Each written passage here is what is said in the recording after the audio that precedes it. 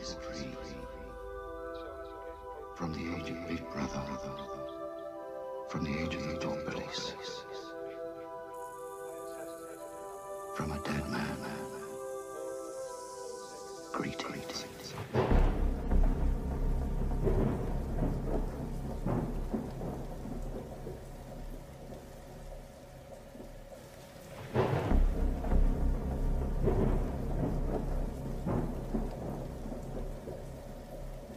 Coronavirus is the biggest threat this country has faced for decades. We're seeing the devastating impact of this invisible killer. There will come a moment when no health service in the world could possibly cope, because there won't be enough ventilators, enough intensive care beds, enough doctors and nurses. That is the moment of real danger. The new variant is out of control and we need to bring it under control, and this news about the new variant has been an incredibly difficult end to, frankly, an awful year, and it's important for everybody to essentially act like they might have the virus, and that's the way that we can control it together.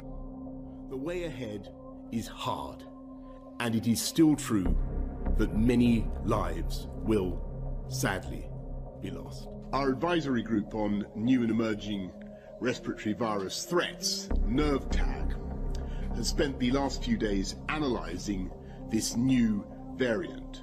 It may be up to 70% more transmissible than the old variant, the original version of the disease. You might be infectious, and that's the way that we have to behave at this moment. Assume you might be infectious. Assume you might be infectious, and that's the way that we have to behave at this moment. Today, the United Kingdom's chief medical officers have advised that the country should move to alert level 5, meaning that if action is not taken, NHS capacity may be overwhelmed within 21 days. And it's going to spread further, and I must level with you, level with the British public. More families, many more families, are going to lose loved ones before their time. Your colleague on Sage, John Edmonds, has just sent me a statement saying that as far as he's concerned, this is the worst moment of the epidemic because of the extraordinary infectivity of this new strain. Yeah, I agree with that. I mean, this is a horrible moment for sure. To say I'm really sorry to hear about your two relatives who died from this virus. I mean, it is a very dangerous virus for many people. We're looking to move to a different regime, so as we come to the fourth step, we will change the basic tools that we have used to control human behaviour.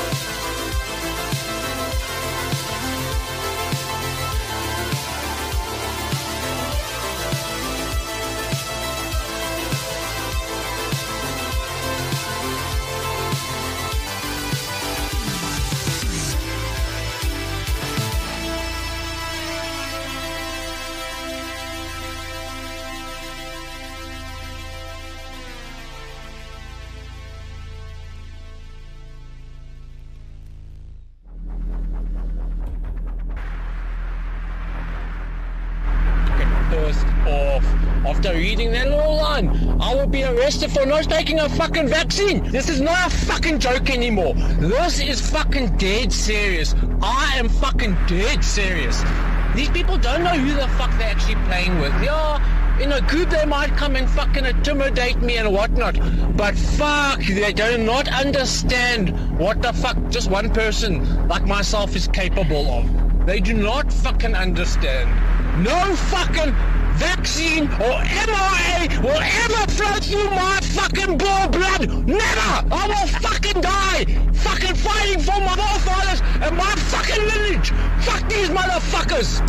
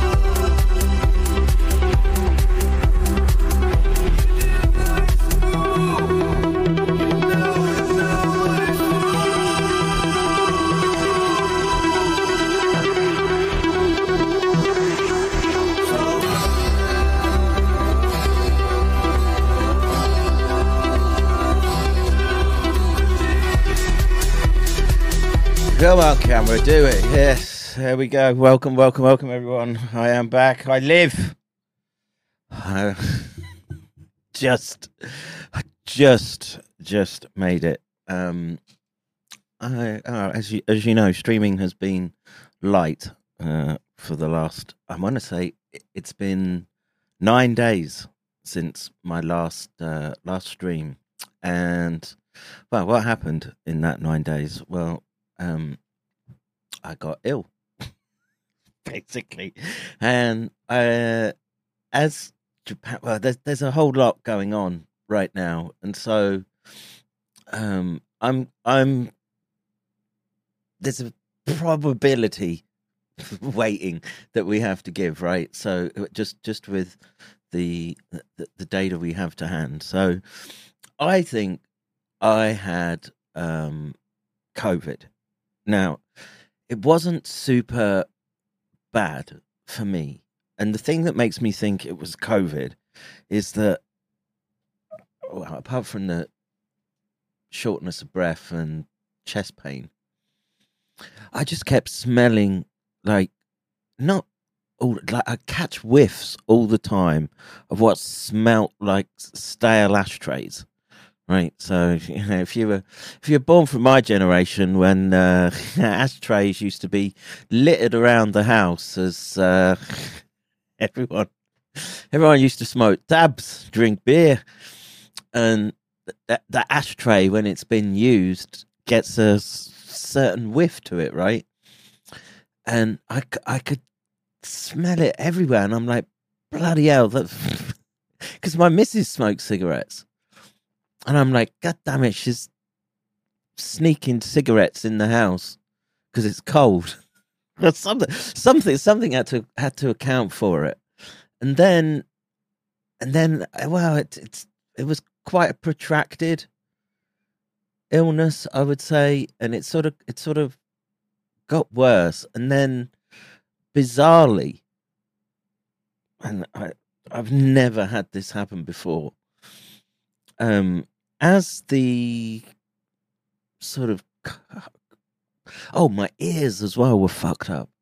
It was like I've been on it was like I was on a plane and the pressure was changing all the time, and especially my left ear, and it was quite irritating. actually. And as that sort of all subsided, suddenly my low back just went like there's a level of pain that I live with, right? With just three missing discs, basically. But this was something else, and I want to say, right, because the side that hurts the most is the side where I was getting stem cell injections. So I would have to lay on my left side, and they would put the needle in for the epidural and delivery in the right side. And it's that, man, that's been like, when I say bad, it was just, and it happened out of nowhere. I was laying in bed doing my doing the thing that you do, just slob around, waiting for the symptoms to subside. And I just went to get out of bed, and just like my back just went. I couldn't walk. I couldn't do anything. I was calling the missus. I was like, you gotta help me. I can't move. And it was really one of those, they happen. If anyone has back issues, no doubt you have those crisis moments where something just, and you're sort of crippled. And man, it's been like that. It happened Friday. What are we today? What day is it today? Wednesday? Thursday. Is it Thursday? Fuck. All right. So like 5-6 days of, well, being bedbound. And it's just like, it was so bad, right? I couldn't get out of bed like normally. I would have to sort of scrunch up, kind of, and sort of like roll over and sort of try to get onto my hands and knees. And then I would have to try to sort of walk towards or crawl towards something so that I could sort of put my hands on it to like lift myself up. And I want to just shout out to Christy, because she was sort of chatting to me on Skype, and she says, well, why don't you try TENS? And I've got a TENS unit. I've got 2. But the leads have broken, and I was desperate. So I don't know what it was. It was like 2:00 in the morning, and I didn't have, because it takes like 9-volt batteries, and I've been putting TENS on it, and it's, I can sit in my chair now and engage an audience, I think. But man, it was messy, and everyone in my family has been ill, and like waifu has been ill for a couple of weeks, and the let's see.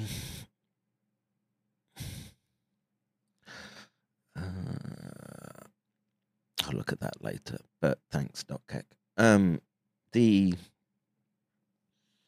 She'd been ill with like, and she's been suffering with it. Like, for sure, she has like some immune dysregulation, right? And it's alternating between what do you call it? Shingles and then pemphigoid.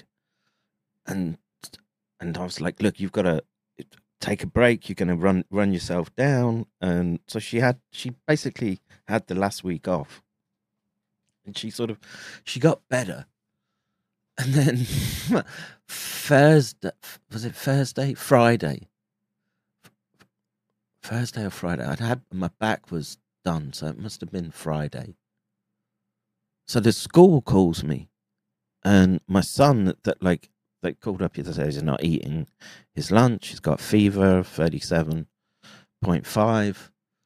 bring him home. You know, he seems quite poorly. He's still poorly. He was awake just a little while ago. He won't take any medicine. Can't get anything into him. It's just water. He's like, I'm dehydrated. I just need water. Poor little mite. And then this morning, like, so I'm essentially useless, right? So I'm just laid in bed for like the last, I say, 5 days, just eating any painkillers that I can get my hands on, and electrostimming myself, and using like massage devices just to try to get some relief. And then this morning, waifu calls me and she's like, I can't get to work. I'm in pain. And I'm like, oh God. And my concern is that she's just gonna get sort of post-viral ME/CFS type state. And she comes home. I make sure she gets to the doctors, and she's got diagnosed now with influenza B. And it's fucking non-stop. And it's bad around this area because they've closed the school for my son's year because so many kids have been taken out. Teachers are missing, and it's like walking for like a plague zone going on. And yeah, and I feel bad because I haven't been streaming, and I want to thank everyone who reached out to me and checking on me, seeing that I was all right. I really appreciated that. It's nice to know that you missed the doc if I weren't here. All I can say is having to sit back and watch, you know, the what goes for entertainment on the internet now. Most of it's fucking shit tier, man. Not to blow my own trumpet or anything, but I think this is one of the more entertaining streams that gets put out there. So I hope I can maintain some energy. I took extra pills for this one just so I could ramp out stream. And there's so much happening as well, not just geopolitically. So I always like to cover that, of course. I think this, again, you know, with this hybrid warfare that we're in, biowarfare has been a big part of it. And I think we're, I don't know. I mean, you how the fuck we've ended up on this timeline? I have no idea. But it's very obvious things are escalating, right? And it's sort of reached an inflection point, right? Just around, and I don't know. It doesn't matter what you think about Tucker Carlson or Putin personally, right? You know, maybe there's CIA cutouts, Tucker with his Habadnik bracelet. You know, maybe they're. It's impossible to tell in this environment, but to see the lead up to that, and to see people losing their shit about it, and just the narrative control, and then just to see it happen, right? And it was really a sort of bog standard interview, I guess. You could probably argue that Tucker softballed him a little bit with respect to questions, but there was nothing really egregious, right? And actually, how I perceived it was, if you compared it to, I don't think you could have a 2.5 hour long conversation with the head of the NATO Five Eyes pyramid and Biden. You won't be able to do that. And I'm very, very skilled at reading motor behaviors, right? Looking for any sign of, if someone's being drugged and they've got sort of dyskinesias and there's neurodegenerate. I'm super tuned into that. And Putin looks a figure of health, especially compared to the rat bags we have extorting us in the so-called free world. And like I say, he came across to me as the reasonable actor in this whole shit show that we're in. And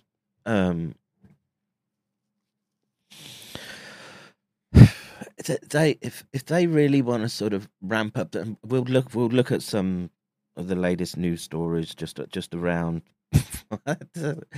Zog, more war, must have more war, more death. I'm as a conscientious objector. That's what I am. Let's see. Aminium says it was a bad interview by Tucker. Putin saved him at some point. Tucker knew nothing about Ukraine pre-2014. Maybe. I mean, I like I said, what came across to me was Putin would monologue for extended periods, and I don't know if that was sort of deliberate. I'm pretty sure Putin speaks English, but he's chosen to do the interview in Russian and have the translation, and maybe he thinks he can, or maybe just because it's his native language, he thinks he can just be more nuanced in it. And the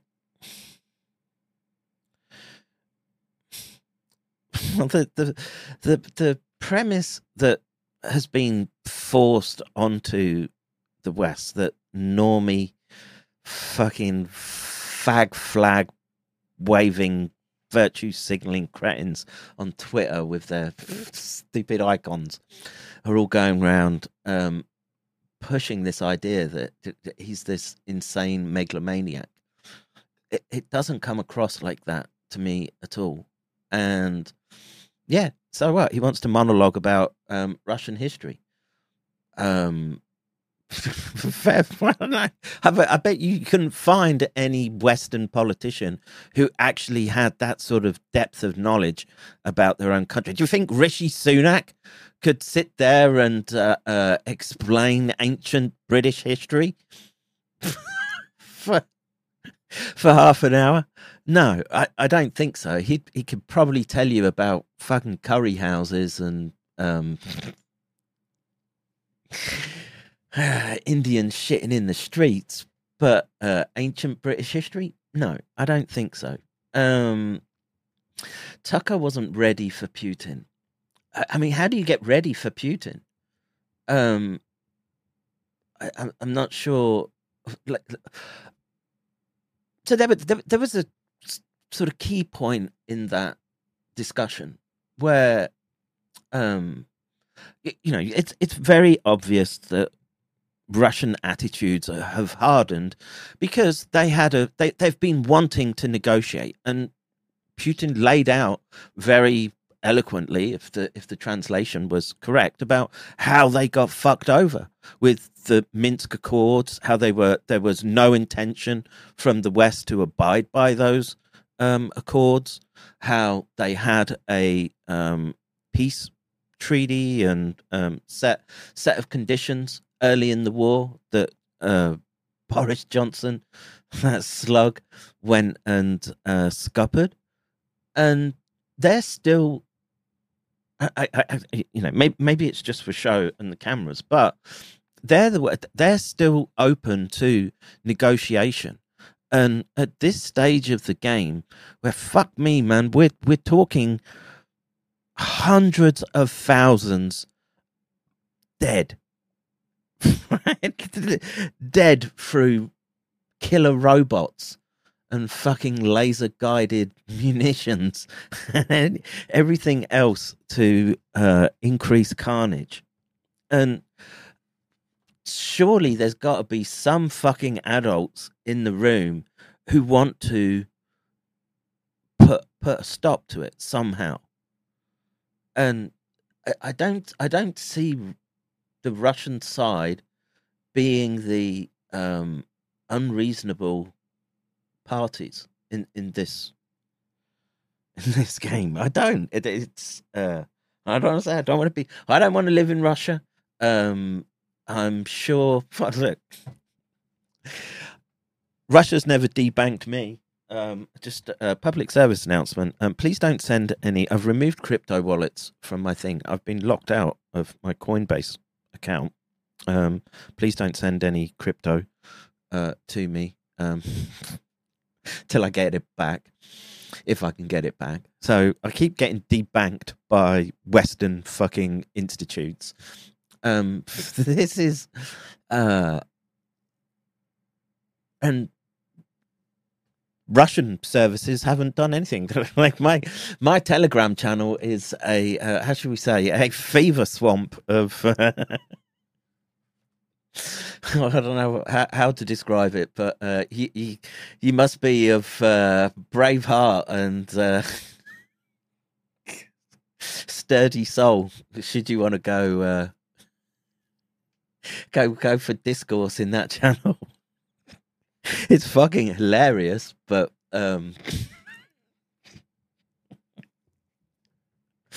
just be warned. Fair warning if you step in there. Let's see, you have to catch up with the chat a little bit. RNA, take up thy bed and walk. I've had a job to walk, dude. Real job. I'm sort of shuffling around the house now, so it's each day I'm getting a little better. Wednesday, 14th. Oh, Valentine's Day. Happy Valentine's to all, and everyone out there. I know there's many who are struggling right now, and yeah, we should do at least keep them in our prayers. Let's see. Ian says influenza B had that in Jan 2020. Yeah, and the diagnosis was real quick, so I assume it was some lateral flow type test. It was negative for COVID. Let's see. Tazix says Tucker says he is a history major, then proceeds to seem ignorant on some of Putin's basic historical facts. I don't know. Maybe he just didn't specialize in Russian history. I mean,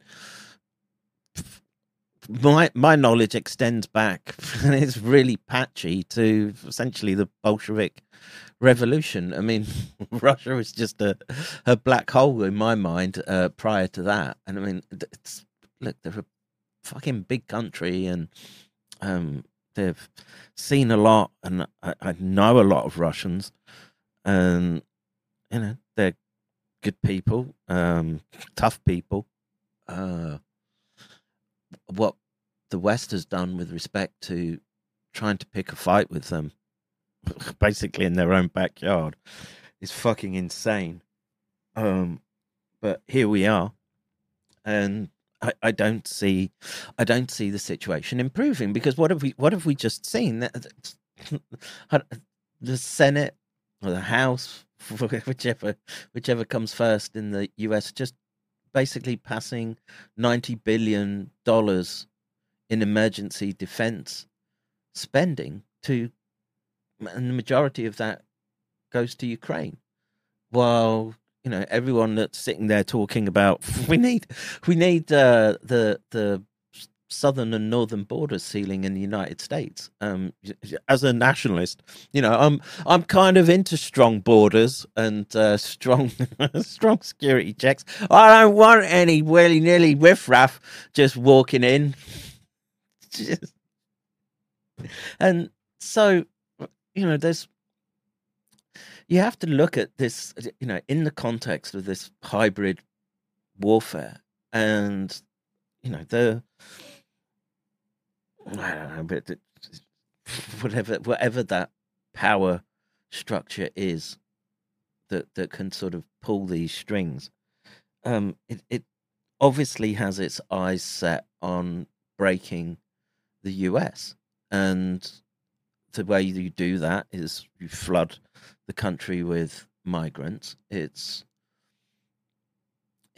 what happened to the UK, and the US is sort of 30, 40 years behind where the UK is. And, you know, what'll happen is you get the surveillance state come in, cameras go up, the premise that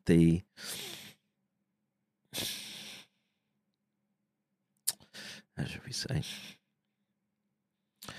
that your policing isn't going to work anymore. They're deliberately breaking it down, and so you and this was something that so Tucker Carlson did some, I don't know, it looked like some sort of World Economic Forum type symposium, world governments or something like that. It was in some Arab country, and he was making this point, and he's spot on about this, where he's saying, you know, there's this, how should we say, so people get ideologically possessed about which particular system that they want to live under, and you can be, you know, staunchly, I don't know, libertarian, free market, open borders, all this, and you think that's the best way to comport your system, and the spectrum of like political thought in the West. And then, you know, that's going to differ as you go around the world, and you know, we can generally say and look at most countries and say, well, you know, they're not living in mud huts, right? They've reached a level of sophistication and civilization. And he made the point that it doesn't matter with respect to, I'm going to use the term, facts on the ground. And he was talking about how and I've never, the only time I've been to Russia is as a stopover on a plane. I can't even remember the airport, to tell the truth. It was bare bones anyway. But he was just saying that Moscow is just, you know, it's functional. It doesn't have this layer of decay that is hyper apparent when you visit the US. And he makes the point that it's the same in Japan. You can go around Japan. You would struggle to find any graffiti in Japan, right? And if you find it, you'll probably see that someone's had a bloody good go at trying to remove it. And there just isn't that tidal wave of broken humans littering the streets. It really seems to be an American phenomenon, and he makes the point that it doesn't matter what economic system you think is the best, because if your cities are dysfunctional to the point where, you know, you've literally got the casualties of chemical warfare littering the streets of the US, you can be as libertarian, and it's meaningless if the structure, the social structure around you, is just decaying to the point of the literal absurdity. You can't not look at those fentanyl addicts crunched over and just passed out on the street, and the human garbage and shit and everything, and think that that's a successful system.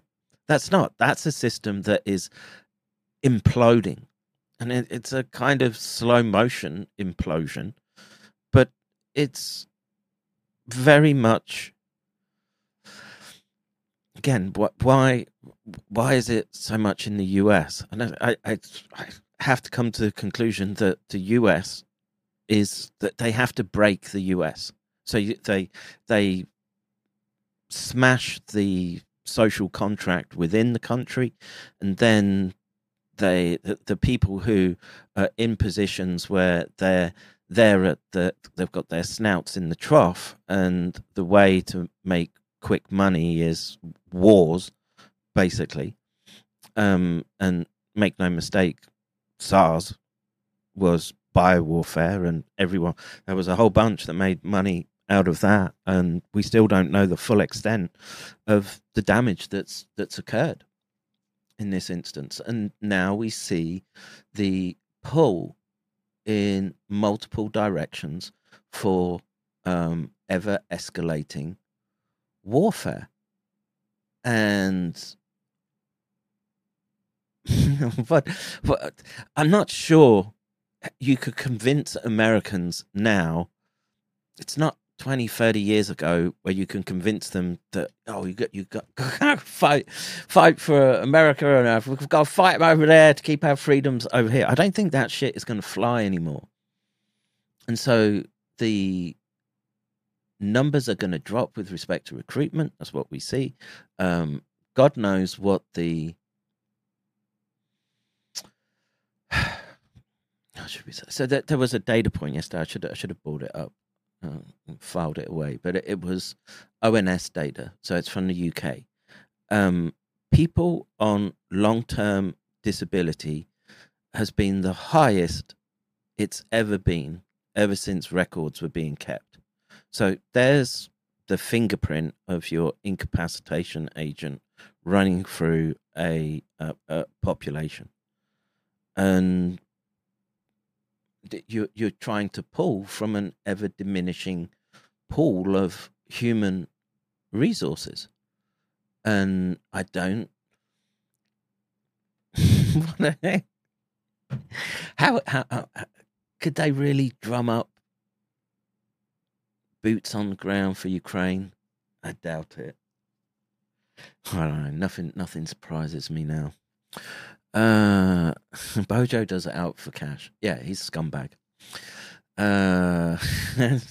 History began in October 7th, obviously. Yeah, that's a few things. I don't know if I had them up, but look, there's a whole bunch I want to get through today. Like I said, there's a lot of science. I'm going to skim through a whole bunch of important papers to get to one that I do want to read about. XenoAMPs and not xenomorphs, XenoAMPs,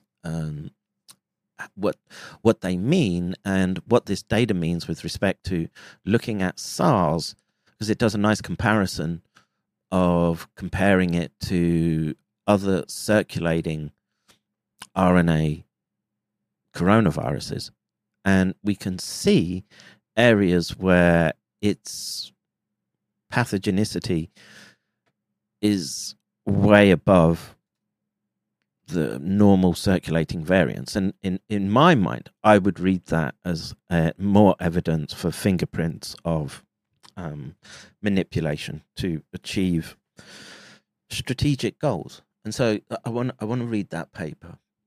And yeah, I grabbed a bunch of headlines. So let's dive into the stream.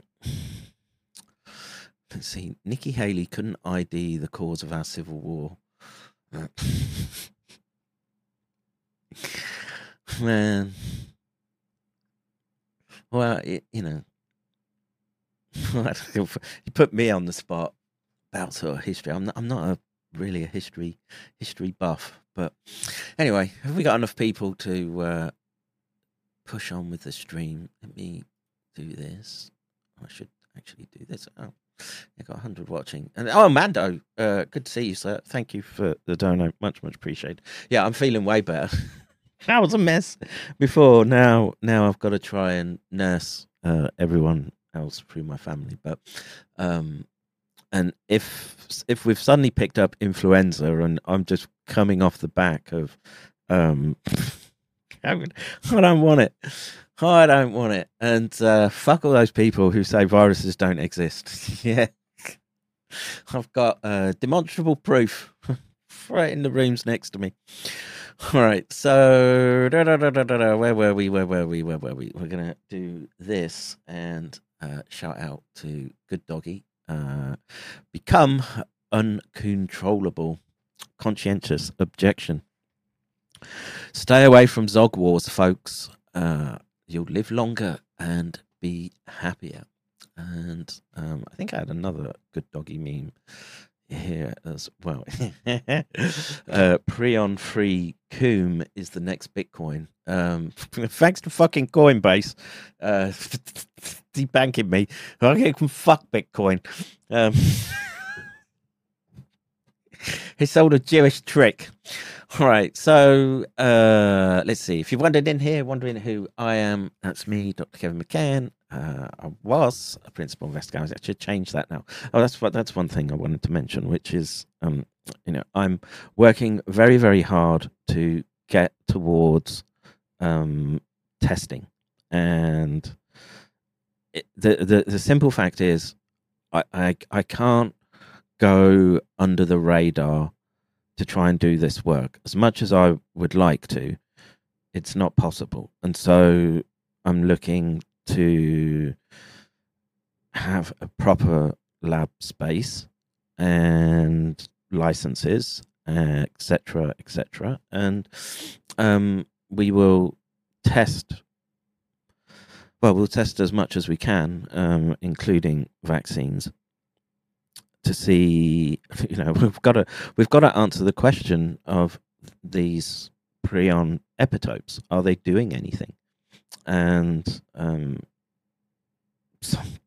someone's got to do it. So I've got the chance to do it. So I've been working towards that. So I found somewhere. We're just in the middle of, it's just agreement. There's papers to sign and just stuff to move.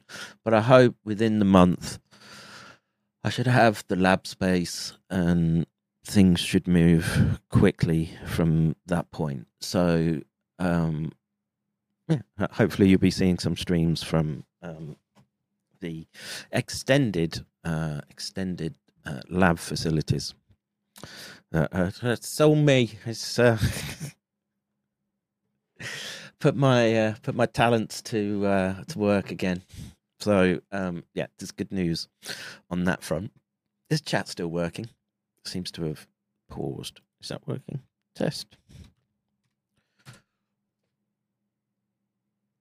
Okay. Right.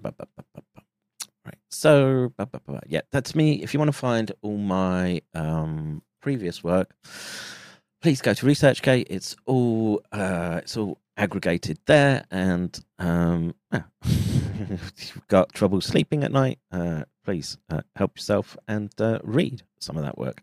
What I would like to do is to remind everyone to do this, and please bookmark McCann Dojo, and you can support the stream by hitting that big blue button and use your usury cards, GayPal, Patreon, Buy Me Coffee, Subscribe Star. You can join our Gilded. You can register to be notified if you would like some extra email when I do go live. It's been surprisingly light in the last 9 days. I'm sure people have been relieved that there's one less piece of digital flotsam coming down on your lives. And of course, remind everyone the much of the effort goes into our server and streaming. And I want to shout out Simon as well, doing a best of 2023 48-hour marathon all weekend mashup. Just something to watch. I can't watch myself in streams. It's I watch some if like sometimes I think, did that go down right? Sometimes you have to listen to it, but a lot of the time I hate the sound of my own voice. But why are we not live? We talk, you listen. Home. That bleak.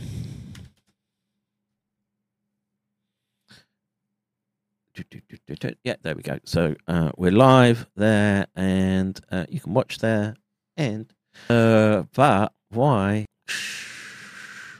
Knock that on the head. Thank you very much. Labs ain't going to help this situation. Well, I think it incumbent upon those that perhaps can do something, have a go. And, you know, it's... If we're in this hybrid war, whatever state we're in, let's you know, we'll go the whole hog and say they've pulled the trigger on mass depopulation, and the way to do that is through self amplifying disease catalyzing prions, right? It's the perfect mechanism. And if that's the case, then I'm convinced from the literature you may not be able to stop it, but you can slow it down. And the way, if they've made an evolutionary bottleneck, we have to get through it as a species. And so the more we can hang on to the tatters of our mind and consciousness, if they're getting subsumed by misfolded proteins, the better, right? The more chance of breeding couples. We're still seeing drops in births, which are concerning. But you know, the way through this is have kids and educate them as best you can. And if there are ways to intervene with countermeasures that are available, locally available everywhere, then we should try. And that's my motivation right now. So, you know, what, you just sit there and watch the train coming towards you? Well, you can go on the Telegram channel and literally watch that happen. I was watching it earlier this morning. Hang on, my TENS machine is beeping at me. Let me just reset it. Stim me. Like angel wings fluttering over my poor back. All right, so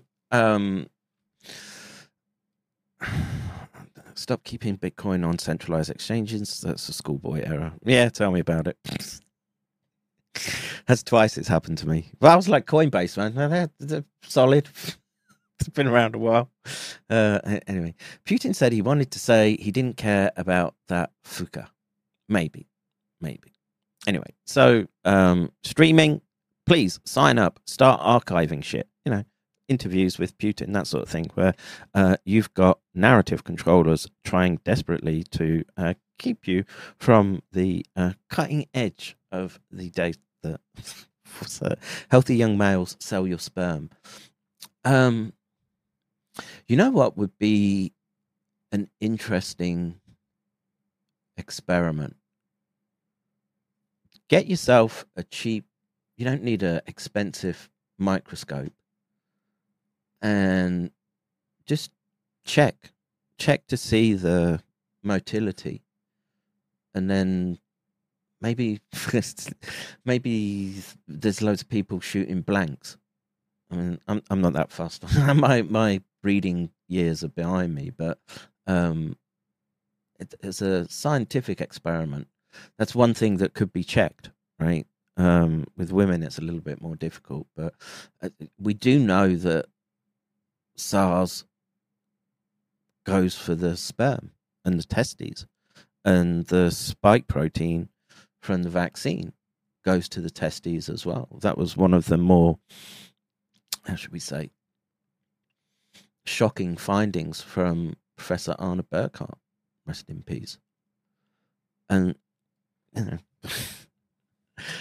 I don't put anything past these psychopaths. at the moment. All the time you're in this world of destabilized perception and shit going down that normally is the stuff of fucking spy novels and who's the dude that was spitting out loads of books? Red Dragon, whatever. He's always writing about Tom Clancy, is it? We've sort of entered into Tom Clancy territory. Let's see. Zelenko's countermeasures were derived from Barrick's paperwork. Maybe. I don't, like I say, what countermeasures did I do? I was taking everything that I could in the last few weeks, yet somehow my back is still fucked up. I can't lean forward like that without it really bloody hurting. All right. So anyway, use wetalkyouListen.com. It's we're going to have to keep that. You've got to move away from centralized corporate information feeds. They're literally fucking Pravda. That's what they've become. Anyway, let's see. What do we have for our first shot of madness from the reality engine? This creeped me out. This is the new Argentinian president, the one who said he wanted to become the Jew. Is on one of his first official visits is to go to fucking Jerusalem. Look, I've been to that Wailing Wall, right? It's nothing special. It's full of tatty little bits of paper. The place stinks of cat piss, and it's not that interesting. Sorry. Maybe there's some history there, but as a tourist attraction, it doesn't rate that high to me. Go to Mount Fuji instead. That's a far more spiritual experience. But let's just watch what he does. This doesn't seem normal to me. Junto a Axel Weinstein, excelente la imagen, el futuro embajador argentino. Un momento muy importante. La tradición es esta, ¿no? Apoyar así, de las manos, apoyar todo el cuerpo, las manos. Se pide, se agradece. Voy a hacer y se pide. Se pide, se agradece, se emociona. Está llorando Javier Milei. Abraza a su rabino, a su líder espiritual, con quien comenzó el camino de la Kabbalah. Mira. Por el cual él informó que va. You just saw one of those little scraps of paper just fall out as he's caressing the wall. Mira. Por el cual él informó que va a estar en un queriendo ser judío. Besa el muro de los lamentos.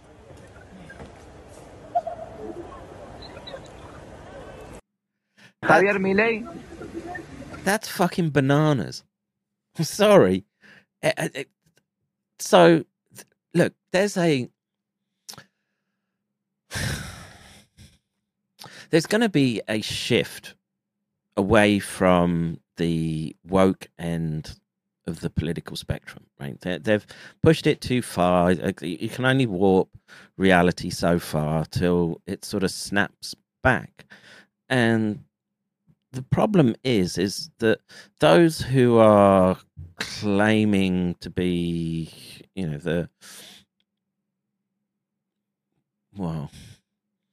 let's just say that, they put their nationalist feathers on full display as they're trying to get votes. And, I'm thinking of, what's her face in Italy? Moroni, that's how I pronounce it. And how she was going to stop all those blicks coming over in rubber dinghies into Italy. She didn't stop any of that. She's I want to say balls deep, but she's riding Ukraine cock hard as she's delivering war supplies to a conflict on European soils. She's just gone full on globo homo droid mode. And Geert Wilders in Holland is another one. He's a rabid Zionist as well. And this dude, someone find the picture to put it. It was in the Telegram earlier, where there's a picture of him. I presume it's him as a young man, and then as how he is now. And he's obviously had a nose job, and he literally has a fucking super beak. So hashtag they always come through, and this isn't normal, right? I saw another clip. Mike Pompeo just dancing with IDF soldiers. Now, look, man, as far as I'm concerned, as a nationalist, you know, the state of Israel exists there now, and the idea of wiping it out is kind of anathema to me as wiping out any other country where they've got borders. But what have they done? They've literally engaged in genocidal behavior at a scale not seen since the Houthis were chopping chunks out of their what were they called? Houthis and I forget now. Tutsi, maybe. But tens of thousands dead through munitions supplied by Western forces and governments. And this it doesn't feel right. It doesn't feel organic to me, these so-called nationalist, I'll say far right, but right-leaning politicians that all give fealty to Israel. Make of that what you will. I know what I think of it. Let's see. Daughter of the One True King says, joining late. Good to see you, Doc. I assume the radio silence was a vacation with your family. I was sick as a dog. Sorry. Let's see. Tussock Cube says, the public wall visit is a disqualifier. Yeah, man. What the fuck? He's like, that's literally his first official, whatever they call it, foreign dignitary trip. He goes there and dry humps the Cacodemon wall. It's just, what? Hang on a minute.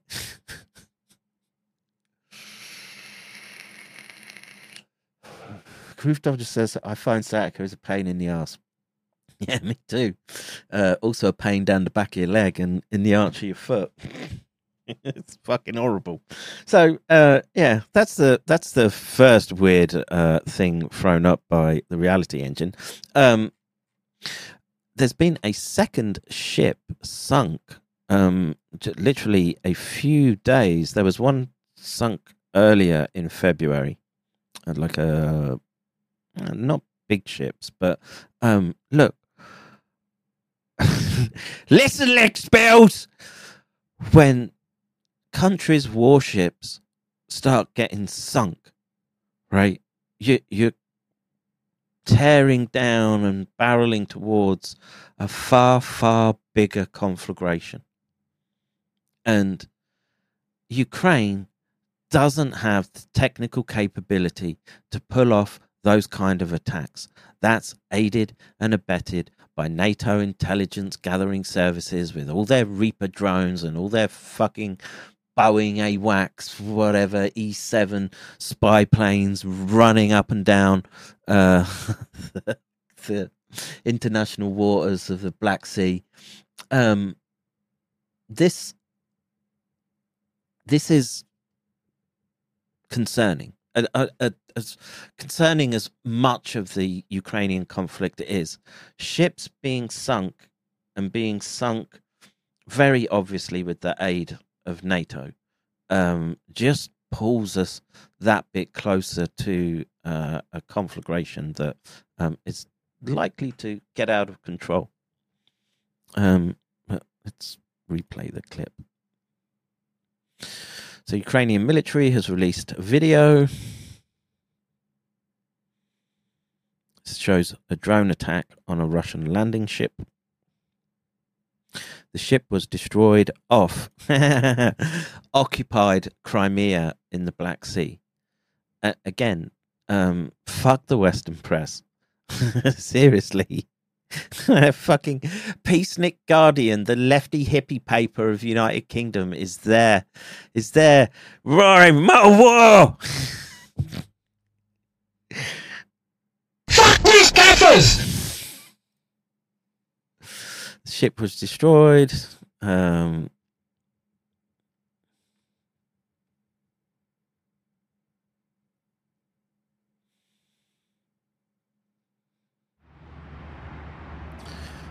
Targeted ship was the Caesar Kunikov.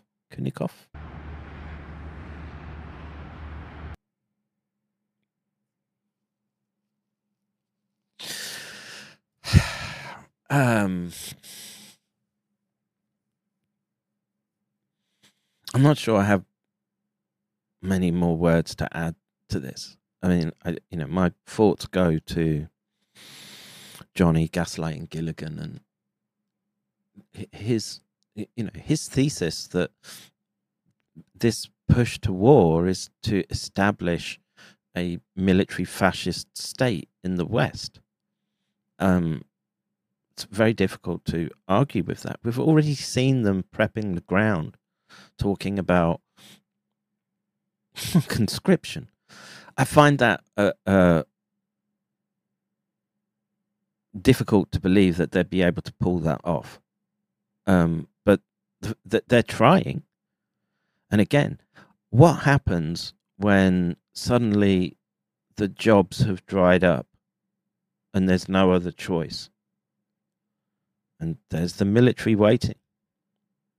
And if we've learned anything over the past few years, it doesn't matter that they can never be satiated for blood. They just want more and more of it. And you should be careful just watching those drone cam footage. Man, I saw one the other day. Again, those drones just creep me out. And there's, the dudes are just doing their thing, I guess, wandering around the battlefield. And it sort of dropped one grenade and it sort of knocks them over. But the dude gets up again. And so they've got like multiple release drones. And the fucking grenade landed right on his head. Man. I was like, what a way to go, man. Fucking cringe click death from a fucking cheap drone as it gets coomed over by fucking Telegram fanatics. Just wanting more war. My thing is, I'm sitting there watching it too.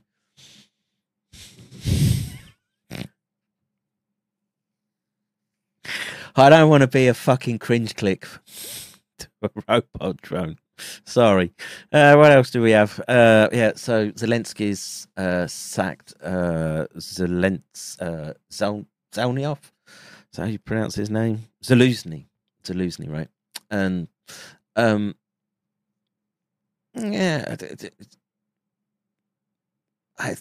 what to make of Ukrainian politics? I don't think they run anything.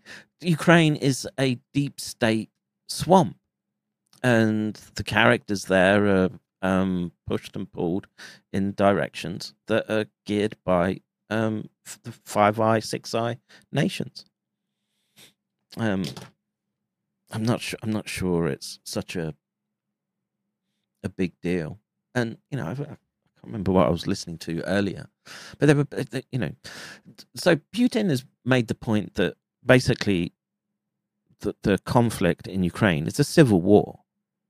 And to sort of reiterate this point, the new Minister of Defense, whatever his name is He's got like Russian family that live in Russia. And can we just stop the brother wars just for a few decades? Can we just sort of reestablish equilibrium?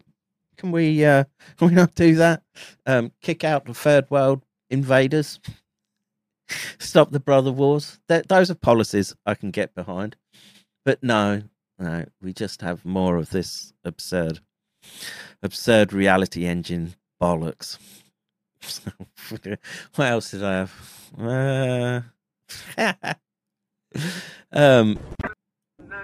So we're bombing the fucking Yemen, right? For their drone attacks on shipping through the Red Sea.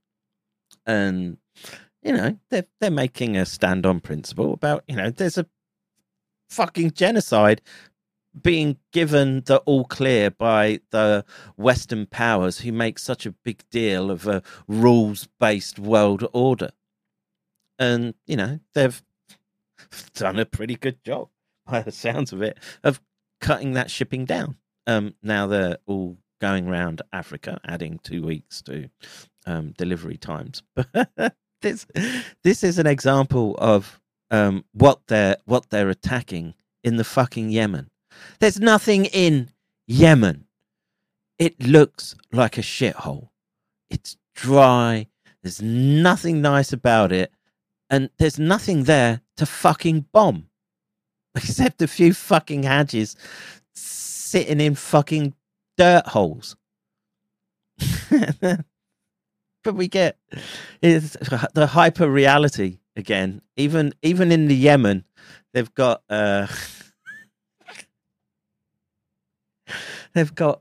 fucking cell phones with high def cameras, just to catch it all. So let's see the mighty West flexing its muscles in Yemen.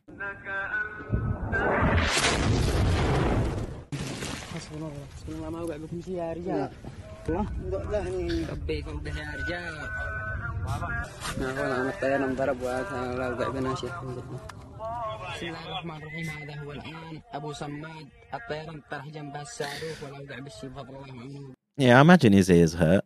Just look at it. Look like black desiccated rocks. It looks like fucking Venus. What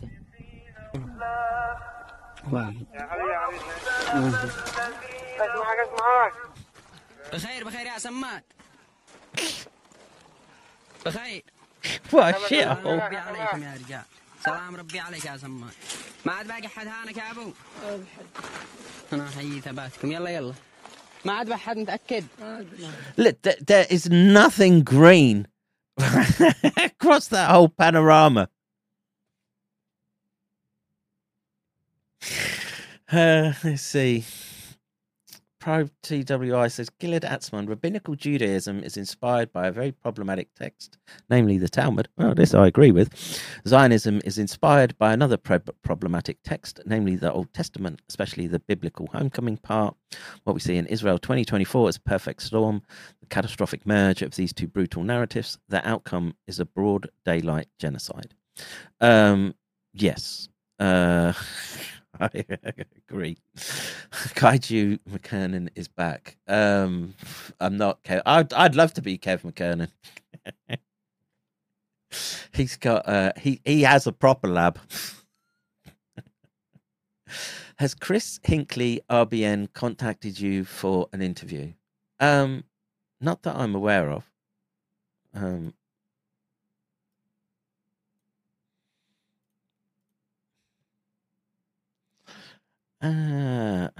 Charles is sending me I bet I know what this tweet is. Denny Rancor. Dr. Sam Bailey inserted a clip of my interview with that Steve Kirsch at the end of 24/20 of her latest video, Virus Don't Exist, Why It Matters. Denny Rancor has found himself in the right place in the ecosystem with Bimbo fucking Bailey. And if you're going to listen to that fucking garbage, I don't know how to help you. Okay? Look, Danny Rancourt's got something important to say, right? Maybe those vaccines have caused a massive amount of harm.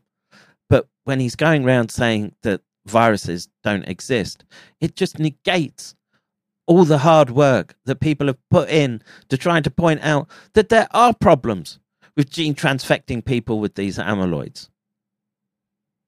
Fuck these gaffers!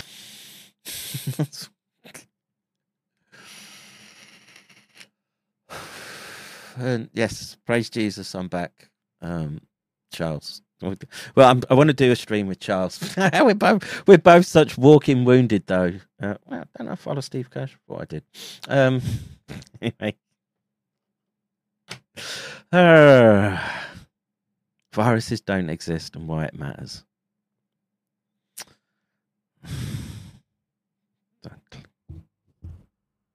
Oh, it's my back.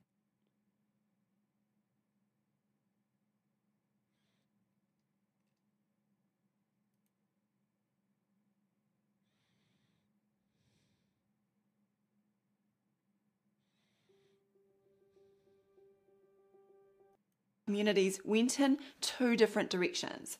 The mainstream media and big tech were pushing stories of an alleged new disease coming out of Wuhan, China, supposedly caused by a novel coronavirus. When the severe lockdown was imposed across New Zealand in March 2020, my husband Mark and I asked friends and neighbours if they were actually going to go along with the story and the draconian responses, including the unprecedented restrictions on civil rights. The vast majority... And look, again, the point about them using it for turnkey totalitarianism, it's vitally important. But all the time you're going to put up the idea that viruses aren't real, you're just going to get crushed by the weight of scientific evidence, which shows that there is something there that is trackable within the environment, that is disease causing. I suppose I'll save that for another stream. Let's get back to more normal madness. Yeah, we had Mohammed just being I don't know what else to show on this video, just more sand and rocks and dust.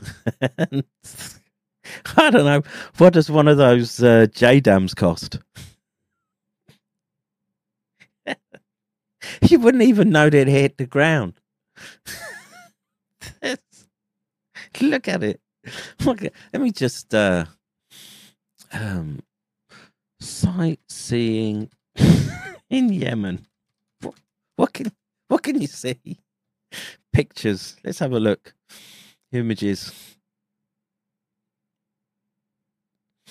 There's some green look. So you can see some mosques. Those weird, whatever they're called, bilbo trees.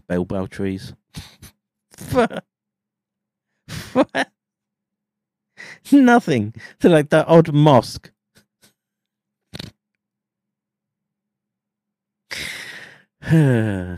Sightseeing in Yemen's drone land.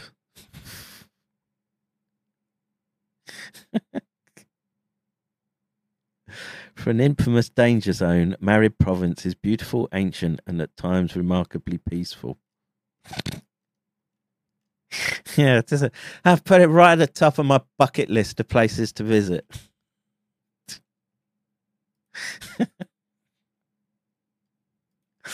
All right. Let's see. Doc should start a pure jizz sperm bank. I'll donate for a small fee. Look, man, I'm looking at all stuff for lab setup. That means like fridges, and it can be tedious, to say the least. Right, what did I have next? Oh, this was fucked up. So, cast your minds back to before the Ukraine war, and Ukraine was sort of touting itself as this country that was going to be leading this IT revolution with respect to integration of IDs and everything all on your phone, all seamlessly connected. Well, now you're going to find out why. So this is from Mike Benz, who is executive director FFO Freedom, former State Department cyber, author of The Unpublishable Monstrosity, Weapons of Mass Deletion. Sounds fascinating. But this is insane. The US State Department forced all Ukrainians to tie their financial assets to their smartphones by developing the DIIA State in Smartphone app for Ukraine. And now Ukrainians who try not to die will have all their assets seized. Oh, I know how that feels. February 7th, tighter army mobilization rules targeting would-be Ukrainian soldiers and proposing asset freezes for those who are trying to dodge the draft. So if you want to be a conscientious objector to these globo homo corporate wars, they'll take everything from you. Fuck that system. It's just that it blows my mind that we're on the precipice of this. And don't think it isn't coming to your country. And imagine what they're going to do in the United States as they say, well, you know, the way to secure the border is we've got to have everyone on these essentially smart app linked devices. So you're going to go and vote, etc., etc. Very, very dubious territory to be stepping into, and one that makes maintaining sovereignty ever more difficult. You should resist this with every last breath. And I don't know, you know, I get it that it's tough. I mean, you have to interact with that corporate system at some levels. It's impossible to get out of it completely unless you go live in the woods. I know a few people that do that. But you know, it's they still maintain a tether to. Oh, shit.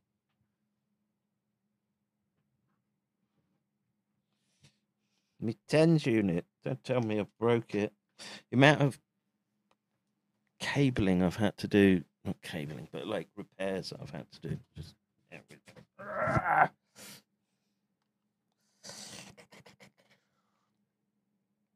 Ah, yes. That's it. You just stim away. Electroporate me. Better to lose your assets than your ass. Yeah, but you know that's hard. Like most people are gonna go along with it, man. I don't know. You know, it's easy to say don't comply, but you've seen how they act in Ukraine. They go round, fucking press gang people, beat them up and put them into vans and drive them off, throw them in the front lines to get chewed up by robo drones dropping grenades on their heads. And look, I'm not averse to like militaries. You know, sometimes you do have to use violence to solve a problem. But, you know, within the context of, you know, your country, if your country is under threat, and the simple fact is, I don't see my country under threat from fucking Russia dealing with what is essentially a civil war in Ukraine. And the fact that they're floating the idea, they're putting it out there that conscription is coming. And I don't know what they have in mind. Nothing good. Anyway, and you know is it just a case of like draining and squeezing out the pipsqueak every bit of sort of money that can be laundered through that system before it breaks, you know, before there's a change in guard at the presidential White House? I don't know, but this the fact that they want to put you on these all electronic IDs, and then the threat of, oh, you'll starve or you go fight. And you know, I'd be of the opinion, man, that they would stop it pretty quickly if enough people went. And, you know, you got a live fire exercise and you just put one in the spout and then you just you shoot the drill instructor in the face.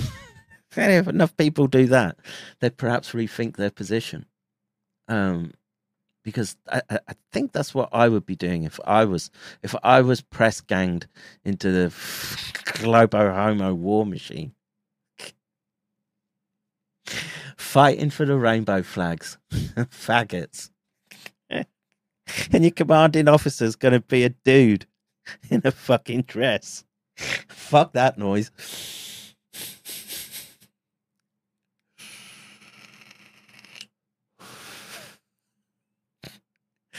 Let's see. Wraparound services do just that, to fully surveil and record response. Immigration tents are there to vaccinate in the US. Maybe. Indy Luke says, the people are plebs. We are peasants to these people whom they want to phase out via technological. Yeah. I think it incumbent upon us in the hybrid warfare scenario that they want a reduced population. And the simple fact is that they have been able, or you've seen a mechanism where they could, if the molecular biology is right, and I've got no reason to doubt it at the moment. The only thing we don't know is its ability to sort of penetrate and cause disease. And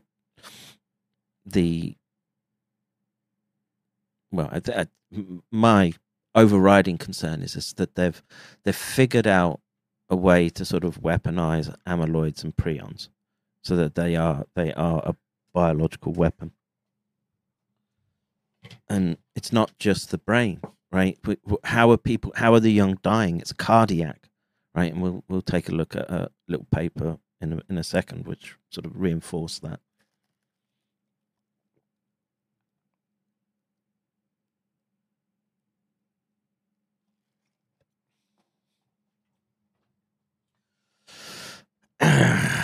All right, so let's move on from the digital panopticon. We had this. I'll maybe do this another. It's long, and but who should we bomb next? The UK again itching for war. Why? Because the UK is UK PLC. It's a corporation. It's there to make profit, and wars make profit. And as much as it disgusts me, most of my fellow countrymen are clueless as to the legal status in which they are ensconced. And they don't know how to say no to the contractual chicanery that these people will pull to drag them into their Globo Homo fucking meat shredders. So I'll skip past this one. Maybe do it next. We have some shaheeds.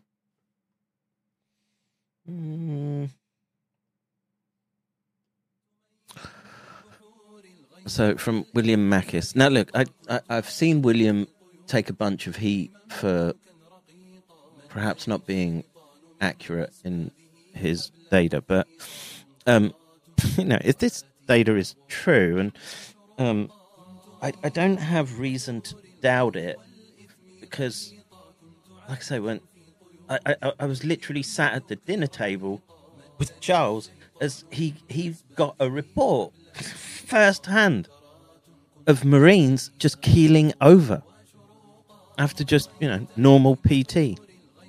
So, new article, cluster of recent basketball sudden deaths in the US. 46-year-old NBA coach Dejan Milojevic, 14-year-old Amari Crete, high school coaches, referees, and more. 7 basketball sudden deaths within the past 2 weeks. NBA championship winner and basketball legend Earl Curtin died unexpectedly at the age of 66. He's fucking ancient. He should just say he's about to shuffle off his mortal coil. T-Guard, Oregon T-Guard boys basketball coach, 52-year-old Sean Alderman, died suddenly on Sunday, February 4th. Michael P. Roebuck, age 45, collapsed during halftime of a high school basketball game he was refereeing. January 30, Bay Springs, MS Bay Springs High School basketball coach Corey McKay died suddenly from natural causes. Moments, Illinois, 14-year-old Amarai Crate. Moments, high school basketball player collapsed and died during basketball game. January 23rd, 2024, Southington, Connecticut. Southington girls basketball coach Bill Queen, aged 59, died unexpectedly Tuesday as the Blue Knights were getting ready to practice. January 17th, that's Milosevic. That's 7 basketball deaths in the past 2 weeks. 4 coaches, 2 players, 1 referee. All 7 deaths appear to be cardiac related and unexpected, and 3 deaths occurred on the basketball court. Anyway, if one of these is related to the vaccine, it's problematic. And again, how is this happening? And we're going to go over what some of those mechanisms could be. But we salute those shaheeds for sequestering their carbon so that their betters can live longer, more luxurious lifestyles and maintain their fancy diets of grass-fed Wagyu beef. I don't know. Did basketball players just all keel over all the time like that before? Is this just the fact that we're looking now, that we're seeing this? I don't know. But anyway, again, salute the shaheeds for blazing a path. All right, what did I have next? I'll skip that. Oh yeah, so this was today. Unconfirmed reports of massive explosion on key gas pipeline in Iran spark tensions.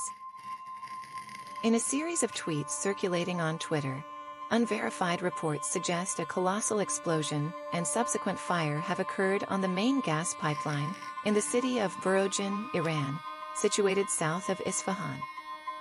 The blast, reportedly visible for tens of kilometers, has raised concerns about the safety and stability of crucial infrastructure in the region. According to Dr. Mansour Mansour at Dr. Mansour Mansour and Astap Bender at Brestov, the explosion took place on the gas pipeline connecting the cities of Sharakhord and Burojan. The affected section of the pipeline plays a vital role in transporting natural gas from Persian Gulf refineries to major cities, including Tehran, Esfahan, and Qom. The severity of the blast, with a blast sound reaching a distance of 60 kilometers, indicates potential widespread consequences. Geopolitics, at Geopolitics 52, shared scenes from the powerful explosion in Burojan, further emphasizing the scale of the incident. However, it is crucial to note that there is no official confirmation of the event at this time. The situation has sparked speculation on social media, with some attributing the incident to Israel and the omnipresent Mossad, a claim that Iranians have traditionally made in such circumstances. Decado, at its Decado, expressed a tense perspective, describing the explosion as a manifestation of regime incompetence and a glaring display of how matters are handled in Iran.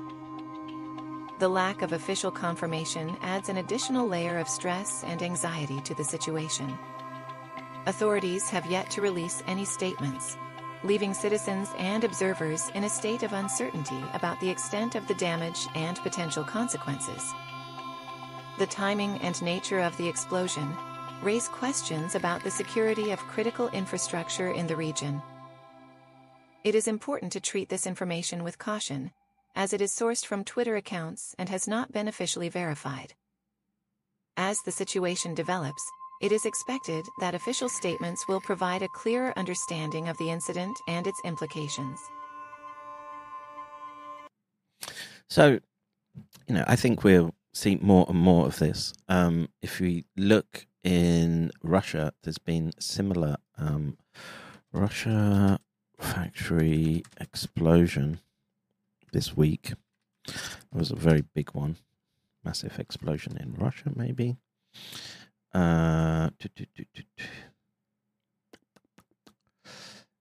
Huge explosion. No, let's do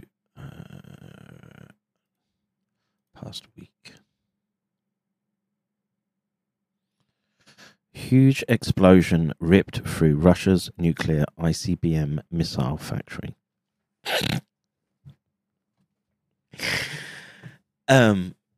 Now, again, in this sort of, war by stealth, right? You're going to have these sabotage events occurring, and it'll go tit for tat. And again, you have to. It's very.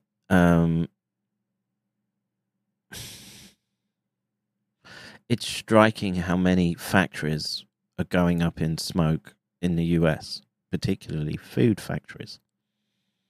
And how do you coerce a population? You get them hungry. Now, again, I don't know how reliable this report is, but sinking Russian battleships and blowing up their ICBM missile factories ain't gonna ratchet down tensions, and things will get worse, and then supply chains will break, and then comes the next Holodomor, the global Holodomor. And some countries are going to handle it better than others, and how much of this is geared towards breaking the US? I don't think there's any video.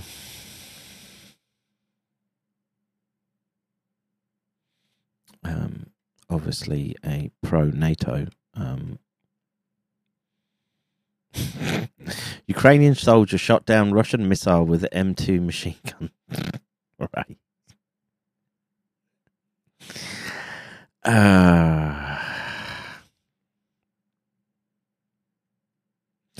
This ain't good, folks. Sorry. Let's say. It ain't my war, Governor. You go ahead and you can knock 10 barrels of shit out each other. Just stay away from my street, please. Funny Group says, morning, Doc. Morning to you. It is early morning. It's 3:30 in the morning. All right, so I think that's probably all the madness that I had. Oh, yes. So I wanted to... we must keep our eye out for... stories like this one. Stopping the latest outbreak threat, chronic wasting disease. So this is from Scientific American. A spillover of neurological diseases to humans from deer, elk, and other animals could be devastating. Now, let's say the worst case scenario happens because they've gene transfected these prion seeding epitopes into people. They will look for any excuse to defer or avoid culpability on their side. And of course, blaming deer is the go-to move, right? So I think we'll read through this. So each fall, millions of hunters across North America make their way into forests and grasslands to kill deer. It's a grisly way of putting it, but it's true. Over the winter, people chow down on the venison, steaks, sausage, and burgers made from the animals. These hunters, however, are not just on the front lines of an American tradition. Experts say they are also on the front lines of what could be a serious threat to public health: chronic wasting disease, prion disorder.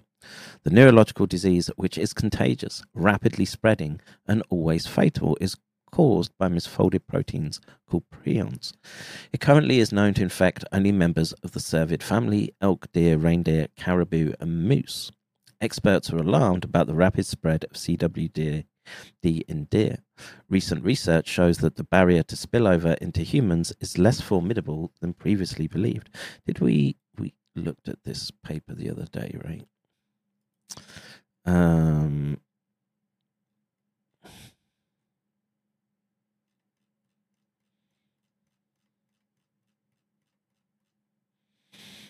You know what?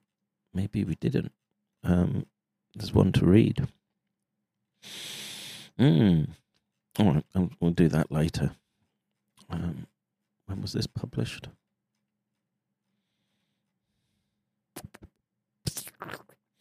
(2022).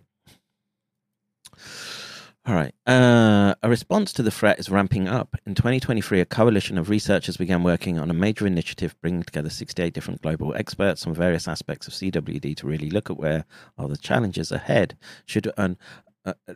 Who appears in this article? Should we see a spillover into humans and food production, said Michael Osterholm. He is right up there with the scumbags that tried to cover up the origin of SARS-CoV-2. Do not be surprised that these people try to cover up any emerging prion epidemic by blaming it on deer or some other animal carrier.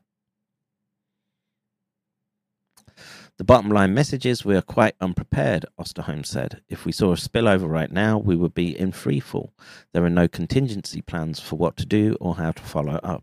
And this is my concern because there is this ability now to essentially think of it as PCR for prions. And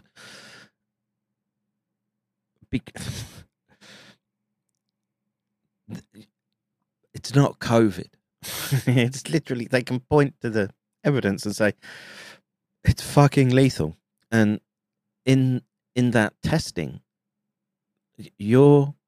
what you consider to be your God-given rights will get trampled all over. And as they do the testing, and then they basically, I forgot the name of the strategy that they called it now, but essentially it sort of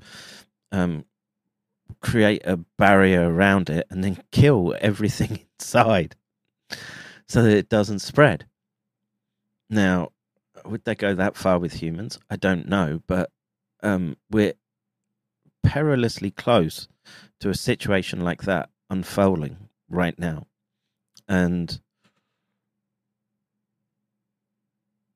if, like I say, if the prions have been tripped or triggered and they're spreading via just shedding, bodily secretions, etc., it could give them an easy move into. You thought COVID was bad? I don't think you've seen anything yet. And this could be their disease X. And you'd have to work bloody hard to convince me that they didn't know it would be a consequence of what it is that they did. It's impossible that they didn't know or have an understanding of the prion risk. It's not completely unknown science.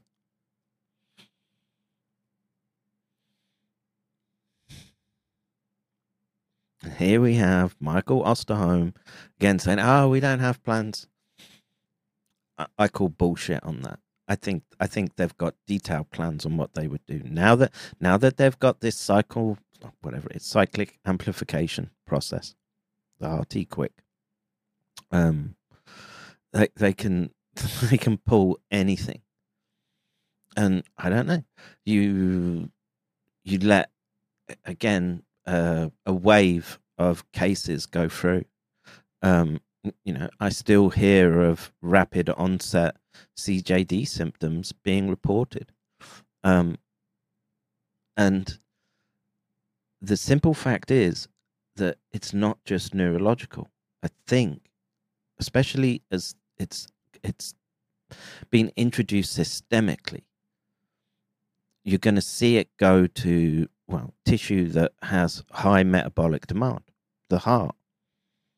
And, the clotting is a known factor. We've known that from the beginning, and perhaps is a critical part of, these rubber clots that are being pulled out of cadavers right now. Weaponized ticks. Yeah, everything. I had a paper where they're looking at bot flies, they're called. And it's enough that these flies track around the nasal area of the deer. They can pick up an infective load and pass it to another animal. and well, we're going to have people say prions aren't real now. Let's see. The team of experts is planning for a potential outbreak, focusing on public health surveillance, lab capacity, prion disease diagnostics, surveillance of livestock and wildlife risk communication, and education and outreach. Despite the concern, tens of thousands of infected animals have been eaten by people in recent years, yet there have been no known human cases of the disease. Many hunters have wrestled with how seriously to take the threat of CWD. The predominant opinion I encounter is that no human being has gotten this disease, said Steve Rinella, a writer and the founder of Meat Eater, a media and lifestyle company focused on hunting and cooking wild game. They think, I'm not going to worry about it because it hasn't jumped the species barrier, Rinella said. That could change dramatically if a hunter got CWD. Other prion diseases, such as bovine spongiform encephalopathy, also known as mad cow disease, Creutzfeldt-Jakob disease, have affected humans. Mad cow claimed lives of more than 200 people, mostly in the United Kingdom and France. Some experts believe that Parkinson's and Alzheimer's also may be caused by prions. Yes, it is. And potentially a whole bunch of cardiac issues. That's how the young are dying in the manner that they are right now. First discovered in Colorado in captive deer in 1967, CWD has since spread widely. It's been found in animals in at least 32 states, 4 Canadian provinces, and 4 other foreign countries. It was recently found for the first time in Yellowstone National Park. Prions behave very differently than viruses and bacteria and are virtually impossible to eradicate. Matthew Dunphy, director of the Chronic Wasting Disease Alliance, said experts call it a disease from outer space. Symptoms are gruesome. The brain deteriorates to a spongy consistency, sometimes nicknamed zombie deer disease. The condition makes infected animals stumble, drool, and stare blankly before they die. Kind of like when the doc was on the booze years ago. There's no treatment or vaccine. Imagine it. A vaccine attempt for prions. In fact, they're fucking doing that. There's a paper, I should bring it up. But they're literally making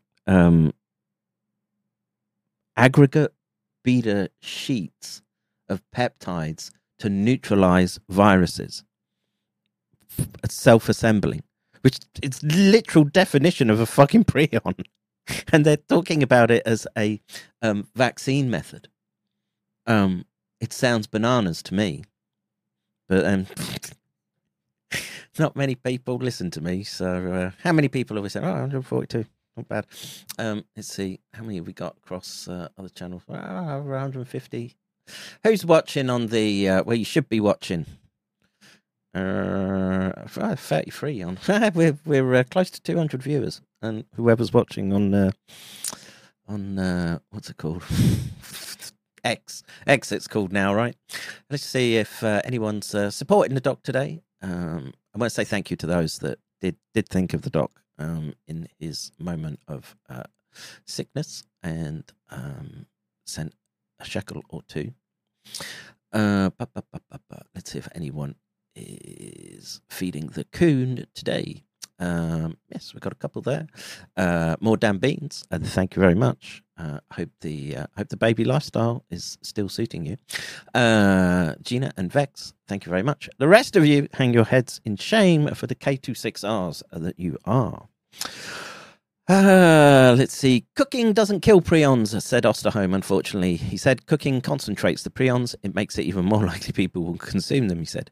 CWD is not known to have passed to humans or domestic animals, though experts are very concerned about both possibilities, which Osterholm's group just received more than $1.5 million in funding to study. CWD can infect more parts of an animal's body than other prion diseases like mad cow, which could make it more likely to spread to people who eat venison if it can jump to humans. Researchers estimate that between 7,000 and 15,000 infected animals are unknowingly consumed by hunter families annually. You're all so fucked.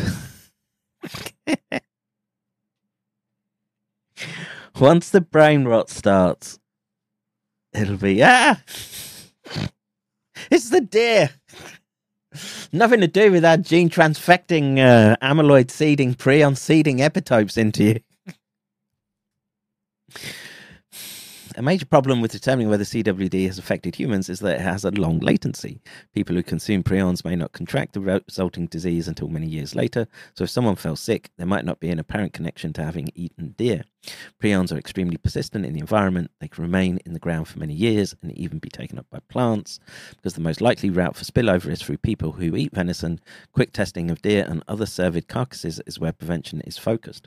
Right now, a hunter may drive their deer to a check station and have a lymph node sample sent to a lab. It can be a week or more before results come in, so most hunters skip it. Montana, for example, is famous for its deer hunting. CWD was first detected in the wild there in 2017 and has now spread across much of the state, despite warnings and free testing. And again, I keep raising the point that if the prion trigger has been pulled, the CWD epidemic, you could call it pandemic now, so it's in multiple countries, that's probably the most real-world example of how it would go down in human populations. And again, deer, they're not they don't ride around on elevators and escalators and cram into stadiums, and it's still managing to spread through that population.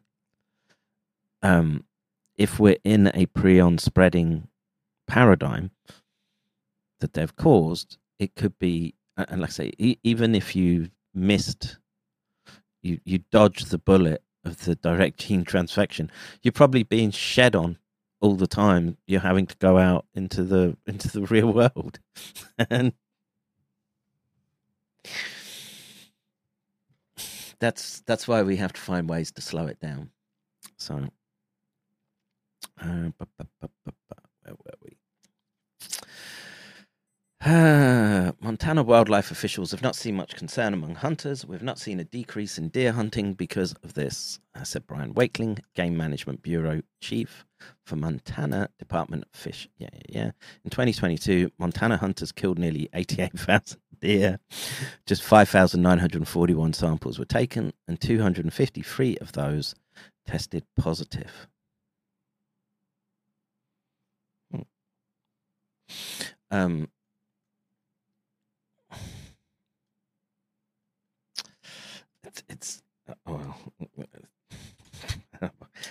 They're talking about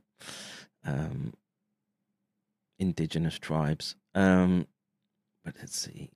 Peter Larson is an assistant professor in the College of Veterinary Medicine at University of Minnesota, co-director of the Minnesota Center for Prion Research and Outreach. The center was formed to study numerous aspects of prions as part of the push to get ahead of possible spillover.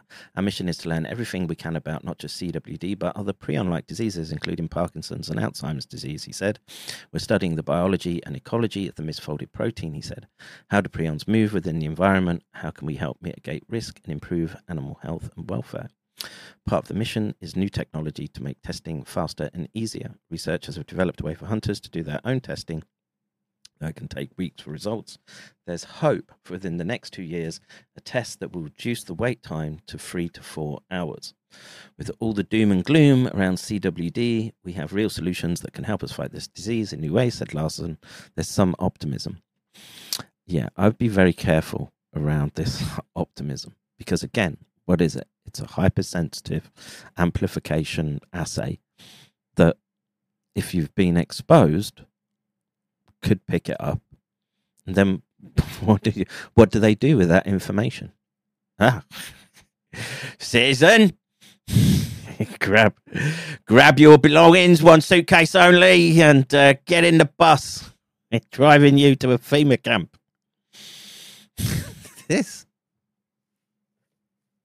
It doesn't fill me with confidence, and there's just too many issues lining up here. I'm perturbed, to say the least. All right, so what did I have next? So we'll do that paper tomorrow. So there was a bunch of we did that one. Did that one about abnormal prion.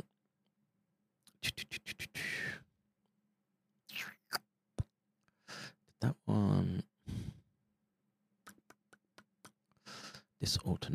bananas. So there's a few papers that have come out recently. So SARS-CoV-2 induces blood-brain barrier, choroid plexus barrier impairments, and vascular inflammation in mice. Nothing new there. I want to read this paper just because it's neuroscience, but not today. We'll come back to that one. What did we have here? Oh, yeah. Nasal bots carry relevant titers of CWD prions in naturally infected white-tailed deer. I'll try to get to that one this week. And this one. So, you know, one of the concerns is there impact on reproductive health? And I will try to read this paper. I've got it lined up for this week, provided the reality engine doesn't get too fucking bananas. Transplacental transmission of the COVID-19 vaccine mRNA, evidence from placental, maternal, and cord blood analysis post-vaccination. What does that mean? It means the spike protein after vaccination is getting through the placenta and into the fetus. And we don't know what that means. And something so amyloidogenic, so primed for prion catalysis, is disturbing. The influence of SARS-CoV-2 on immune system elements and on the placental structure, clinical, histological, and immunohistochemical study. One thing I'll try and do this study, but so the results. SARS-CoV-2 infection was accompanied by a decrease in the number of lymphocytes, the number of platelets, and presence of placental structural changes, identifying extensive areas of amyloid deposits, placental infarcts, vascular thrombosis, syncytial knots, with a decrease in placental vascular density, and the presence of infection in cells located at decidual level, at syncytiotrophoblasts level, and at the level of the cells of the chorionic plate, still without overcoming this barrier and without causing any fetal infection in the analyzed cases. So, in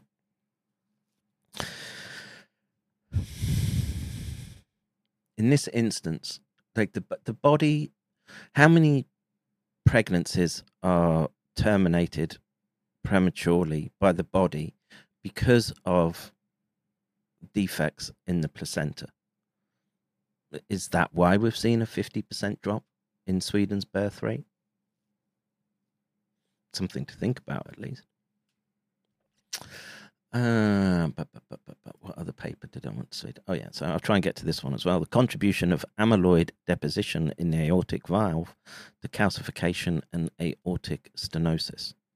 So again, there's this, the data is beginning to hone in on misfolded proteins lying at the heart of much of these chronic diseases that we've been trying to figure out for decades. And cardiac prions. That could be what's taking people out. Let's see if we got to the paper I wanted to get to. Yes, this one. So this one came out this week. Viral afterlife. SARS-CoV-2 as a reservoir of immunomimetic peptides that reassemble into pro-inflammatory supramolecular complexes. A very long-winded title. But basically, it's what it's talking about is how come you can see extended long-term effects from COVID infections, let's just say spike protein exposure. And we're gonna, well, this is the autoimmune, whatever. We'll find out what the acronym means. But this complex interaction happening down at this very fundamental level, again, is going to lead to these protein misfolding disorders. It's baked into it. And again, I have to right now work around the hypothesis that they have weaponized amyloids and prions, found a way to do it. And that is the way, if you wanted to get this, if you wanted the Dennis Meadows meritocratic way of reducing population. 13 billion doses, 4.5 billion people.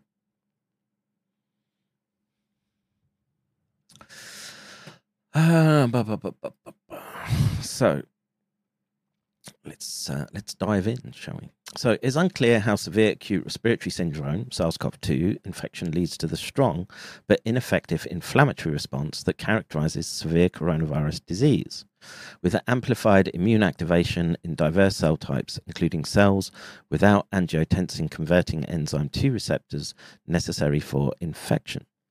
Proteolytic degradation of SARS-CoV-2 virions is a milestone in host viral clearance. But what do we know about proteolytic degradation? It fractures those peptides, exposing those amyloidogenic sequences. That's where I think the weapon mechanism lies. And again, you have to look, how come SARS has this much larger series of flanking sequences that attracts neutrophil elastase and cuts spike protein in a manner that leads to exposure of those PRION and amyloid epitopes?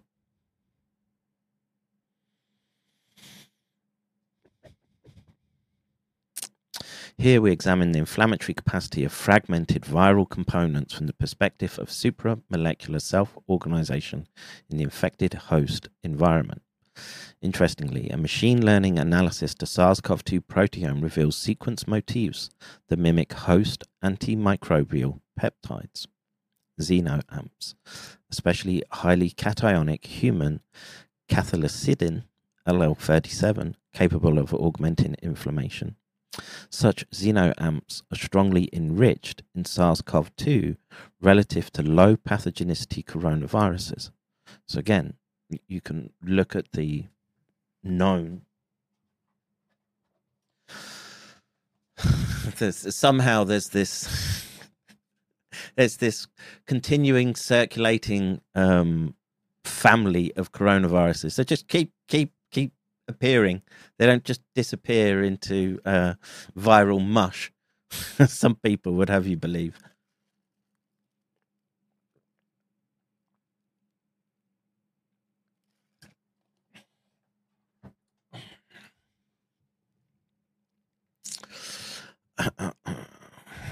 Moreover, XenoAMPs from SARS-CoV-2, but not low pathogenicity homologs, assemble double-stranded RNA into nanocrystalline complexes with lattice constants commensurate with steric size of toll-like receptor free, and therefore capable of multivalent binding. Such complexes amplify cytokine secretion in diverse uninfected cell types in culture: epithelial cells, endothelial cells, keratinocytes, monocytes, and macrophages. And a whole bunch of those are part of your immune system. So you're getting these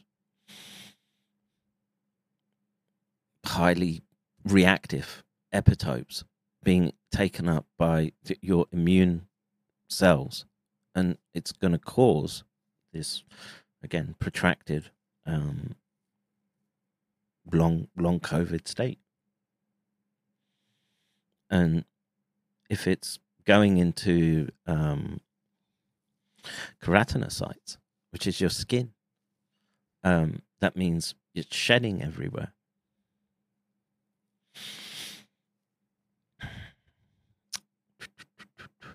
Similar to cathelicidin's role in rheumatoid arthritis and lupus, the induced transcriptome matches well with global gene expression pattern in COVID-19, despite using 0.3% of the viral proteome. Delivery of these complexes to uninfected mice boost plasma interleukin-6 and CXCL1 levels as observed in COVID-19 patients. And one of the better therapies that I think is out there for long haulers is low dose naltrexone, and it interacts and suppresses interleukin-6. that's something you might want to think about to have to hand. So as a result of intensive research during the COVID-19 pandemic, there now exists a working understanding of SARS-CoV-2 infection. However, our knowledge of what makes a coronavirus a pandemic coronavirus mechanistically capable of causing a profoundly dangerous inflammatory response is still incomplete. An interesting clue was provided by a previous genomic analysis of coronaviruses, which discovered that coronavirus proteomes with high fatality rates tend to have more cationic amino acids.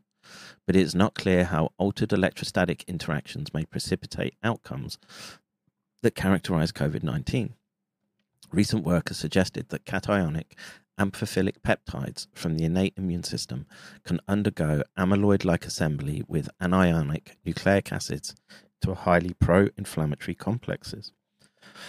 Here we take an unusual approach and consider the proteome of a coronavirus as a reservoir of peptide fragments that can be liberated upon proteolytic destruction of the virions and assess the possibility that 1. Such fragments can imitate host innate immune peptides and assemble with anionic double-stranded RNA, a ligand common in viral infections and recognized by the innate immune system, and 2. Whether the resultant assembled supramolecular complex can conceivably be related to the diverse pathophysiology of COVID-19. And what I have a data point, and this is just back and forth talk with Joachim Gerlich, and they, with their interventions, found that they were increasing serum amyloid beta massively when trying to do the detox. And they think this is a consequence of using nattokinase. And so all these people pushing nattokinase right now, if there's nothing to buffer and sequester the fragments, could be making things a whole lot worse with respect to exposure to these amyloid type peptides.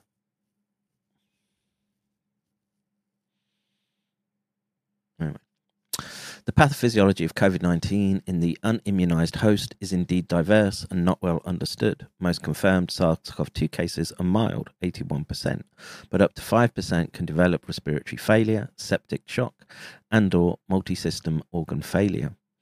Severe pulmonary inflammation is accompanied by elevated pro-inflammatory cytokines in serum, especially interleukin-6, interleukin-8, tumor necrosis factor, and bronchoalveolar lavage, especially CXCL1, CXCL2, and CXCL6, resulting in neutrophil infiltration and activation in lungs, consistent with development of acute respiratory distress syndrome. Skin inflammation is manifested in the form of COVID fingers, toes. One puzzle has been the propagation of COVID-19 outcomes to multiple organs and tissues not directly infected by SARS-CoV-2. For example, severe coagulation pathologies appear to be associated with endothelial dysfunction rather than direct viral infection. Another series of questions. I would beg to differ with that, because Pistorius' work shows that the S1 segment is enough to cause the fibrinogen-resistant microclots. So I would, if I'd reviewing his paper, I would brought that up. Another series of questions is centered on the occurrence of clinical arthritis-like syndromes and lupus-like syndromes in some COVID-19 patients, characterized by high autoantibody titers and immune cell activation patterns commonly seen in rheumatoid arthritis and lupus. Fundamental understanding of COVID-19 pathophysiology needs to encompass both these serious pathologies as well as the heterogeneity of clinical severity. Although proving specific molecular mechanisms underlying these different pathologies will require multiple large-scale human studies and therefore beyond the scope of the present work, we demonstrate here that the proteome of SARS-CoV-2 exhibits a high capacity for producing peptide fragments that can lead to the seemingly disparate observations above, whereas homolog peptides from relatively harmless common cold viruses are much less likely to do so. In this work, we consider the possibility that proteolytic destruction of the virus by the immune system is not necessarily the endpoint for host viral clearance in COVID-19, in the same spirit that enzymatic breakdown of food is not the endpoint of food's impact on our metabolisms. We use a machine learning classifier to help identify immunomimetic peptide sequences in the SARS-CoV-2 proteome that recapitulate functions of cationic antimicrobial peptides, a key class of effector molecules that can drive innate immune responses, the dysregulation of which can lead to autoimmune conditions such as lupus and rheumatoid arthritis. AMPs were first discovered for their antimicrobial and membrane penetrating activity, but some highly cationic AMPs, such as cathelicidin LL37, have been shown to be potently pro-inflammatory in lupus and rheumatoid arthritis, as well as in autoimmune skin diseases such as psoriasis and rosacea. For example, LL37, and for AMPs with high cationic charge densities comparable to the Manning limit, this capacity for immune amplification can be traced to their ability to bind and organize anionic nucleic acids. I want to know what this Manning limit is.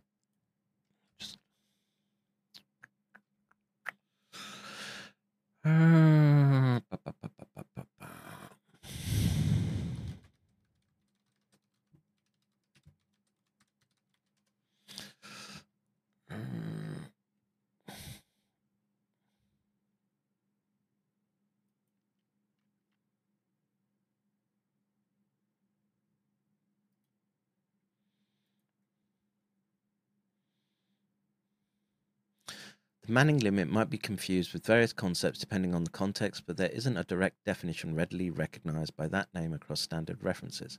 However, there are a couple of related terms that might be of interest. Manning formula in hydrology and civil engineering, Manning rule in financial regulations, Manning requirements in maritime contexts. Without more context, it's challenging to provide a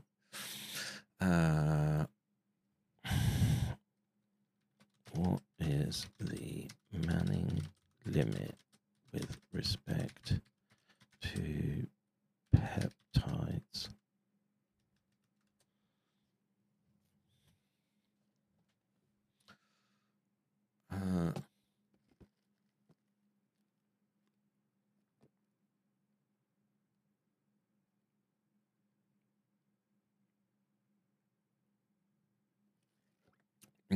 ChatGPT doesn't know.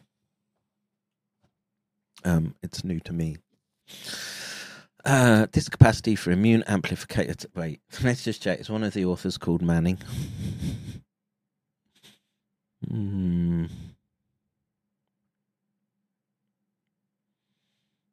don't see.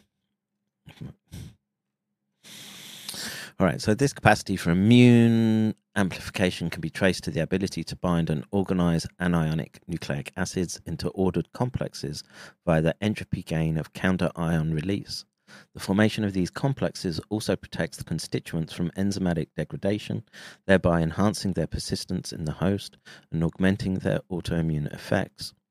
Here we show that immunomimetic cationic SARS-CoV-2 XenoAMPs can chaperone and organize anionic poly-I2C, a synthetic analog of double-stranded RNA, into liquid crystalline complexes with lattice constants that are commensurate with the steric size of DS double-stranded RNA receptor toll-like free, which enhances cooperative electrostatic multivalent binding and amplification of immune activation via a variation of superselectivity, which was originally conceived for multivalent activations in nanoparticles. Together with cognate effects from immune vetting of supramolecular complexes, a grossly distorted immune response can in principle be provoked, especially given the large number of virions available in hosts with serious infections. Consistent with this hypothesis, we show that XenoAMP poly-I2C complexes trigger strong cytokine secretion in a broad range of healthy, uninfected cells, including epithelial cells, endothelial cells, monocytes, and macrophages in culture. The transcriptome of primary endothelial cells activated by XenoAMP matches well with the global gene expression profile in COVID-19 infections, even though the peptide fragments used comprise less than 0.3% of the viral proteome. Delivery of these complexes to mice boosts plasma interleukin-6, CXCL1 levels as observed in humans with COVID-19. These results suggest an unanticipated mechanism for severe COVID-19 derived pathologies such as cytokine storms, skin lesions, coagulation disorders, and significantly impact tissues that are not direct target of infection. And all of those can be attributed to spike exposure through vaccine as well. Results. So the effect of viral AMP-like fragments on host cells will depend on the types and available numbers of such molecules. Therefore, we map out and parse all AMP-like sequences, XenoAMPs, available in the SARS-CoV-2 proteome. Determine the full scope and nature of XenoAMPs, a number of questions need to be considered. This determination is compounded by unusually large size of the RNA genome of SARS-CoV-2. 30 kilobases, which encodes 30 mature proteins that are heavily processed by host and or viral proteases to produce essential functional moieties. Are there strong AMP-like motifs in the SARS-CoV-2 proteome, and how many are there? Given that the numbers of virions are large in an infected host, it is especially important to see whether XenoAMPs are found in repeating structures, such as the spike protein. How sensitive is the AMP-like function encoded within these peptide motifs to cleavage at slightly different positions by different proteases? Finally, how do these AMP-like motifs change if we analyze low pathogenicity common cold coronaviruses? To answer these questions, we use a previously trained support vector machine classifier to recognize AMP-like sequences in SARS-CoV-2 proteins. This classifier has been validated in a broad range of systems. First, to identify potential XenoAMPs and assess whether they are still AMP-like if cleaved at different nearby amino acid positions, SARS-CoV-2 protein sequences are scanned via a moving window of 24 to 34 amino acids, a typical size of many AMPs. In contrast to traditional bioinformatic tools, this approach can reveal AMP-like sequences with low sequence similarity to known AMPs and thus ideally suited for identification of unanticipated pro-inflammatory XenoAMP candidates in SARS-CoV-2. The classifier outputs a sigma score that characterizes the AMPness of a given sequence. Strongly positive and strongly negative sigma scores indicate high probabilities, p+1, of the sequence being an AMP or not being an AMP, respectively. A sigma score higher than 0 corresponds to a probability of p+1 greater than 0.5. From this population of high-scoring AMP-like sequences, we select specific sequences with sufficiently high cationic charge to mimic the capacity of human it's a horrible word, cathalcidin LL37 to organize anionic double-stranded RNA into ordered structures for immune modulation. Since double-stranded RNA is a pathogen-associated molecular pattern expected to be released from damaged cells in SARS-CoV-2 infections. Although the spatio-temporal distribution of viral fragments in individual hosts will be varied, the fundamental availability of strong XenoAMP sequences is rooted in the viral proteome itself. We focus on prototypical candidates with high scores and a high cationic charge from 3 representative proteins, 1 non-structural, 2 structural, selection criteria, sigma scores, bunch of gobbledygook here. Let's get past that. Consistent with AMP-like behavior, broad-spectrum XenoAMP antimicrobial activity has been observed using radial diffusion assays against both gram-positive and gram-negative bacterial strains, including a methicillin-resistant MRSA strain and Pseudomonas aeruginosa. Interesting. What do we know about Pseudomonas aeruginosa? That was the bacteria that was found basically with the full-length spike protein, not the spike protein, the SARS genome in it. And again, all indicative that there's been some tinkering. Tinkering is not the right word, the weaponization. In silico analysis of cleavage sites on SARS-CoV-2 proteins indicates XenoAMPs can be produced during proteasomal degradation. Our results show that neutrophil elastase and matrix metalloproteinase 9 are both capable of generating XenoAMPs. We note that high expression levels of these two specific proteases have been correlated to acute lung injury and hyperinflation. Now, the interesting thing to pick up from this data. So the gold or orange color, depending on how you sort of view it, right? So that's areas that they've decided fit their criteria of being these XenoAMPs. And here you can see in the spike glycoprotein, you can see there's these parallel sheets, so beta-pleated sheets, and beta-pleated sheets are kind of an indicator. That's what you would look for something that perhaps could cause amyloidogenic misfolding, and it's very obvious here in the membrane protein. Now, what they've done, which I think is really nice in this study, is compare it to HCOV OC43, which is common cold. And generally, the brighter the color, the higher the inflammatory capacity of that part of the peptide that they're looking at. And so because they're looking at the virus, they're not just looking at spike protein. You can see they've put bounding boxes around areas that are highly suspect, that have this high XenoAMP score. And so what about the spike protein and the comparison between SARS versus HCOV OC43? And we see that it's got this very, very bright signal. I would be interested to know the exact amino acid number of 1A, AMP S. Yeah, so that is the PRION catalyzing epitope identified by Hammerstrom and Nystrom, 531 to 552. And here it is lit up in their analysis for whatever weight you want to give to this machine learning algorithm. But yeah, direct overlap. And also, we have to presume they're in gene transfected individuals. And we don't know, well, again, what's the lethal exposure limit? And when dealing with prions, there's no safe dose.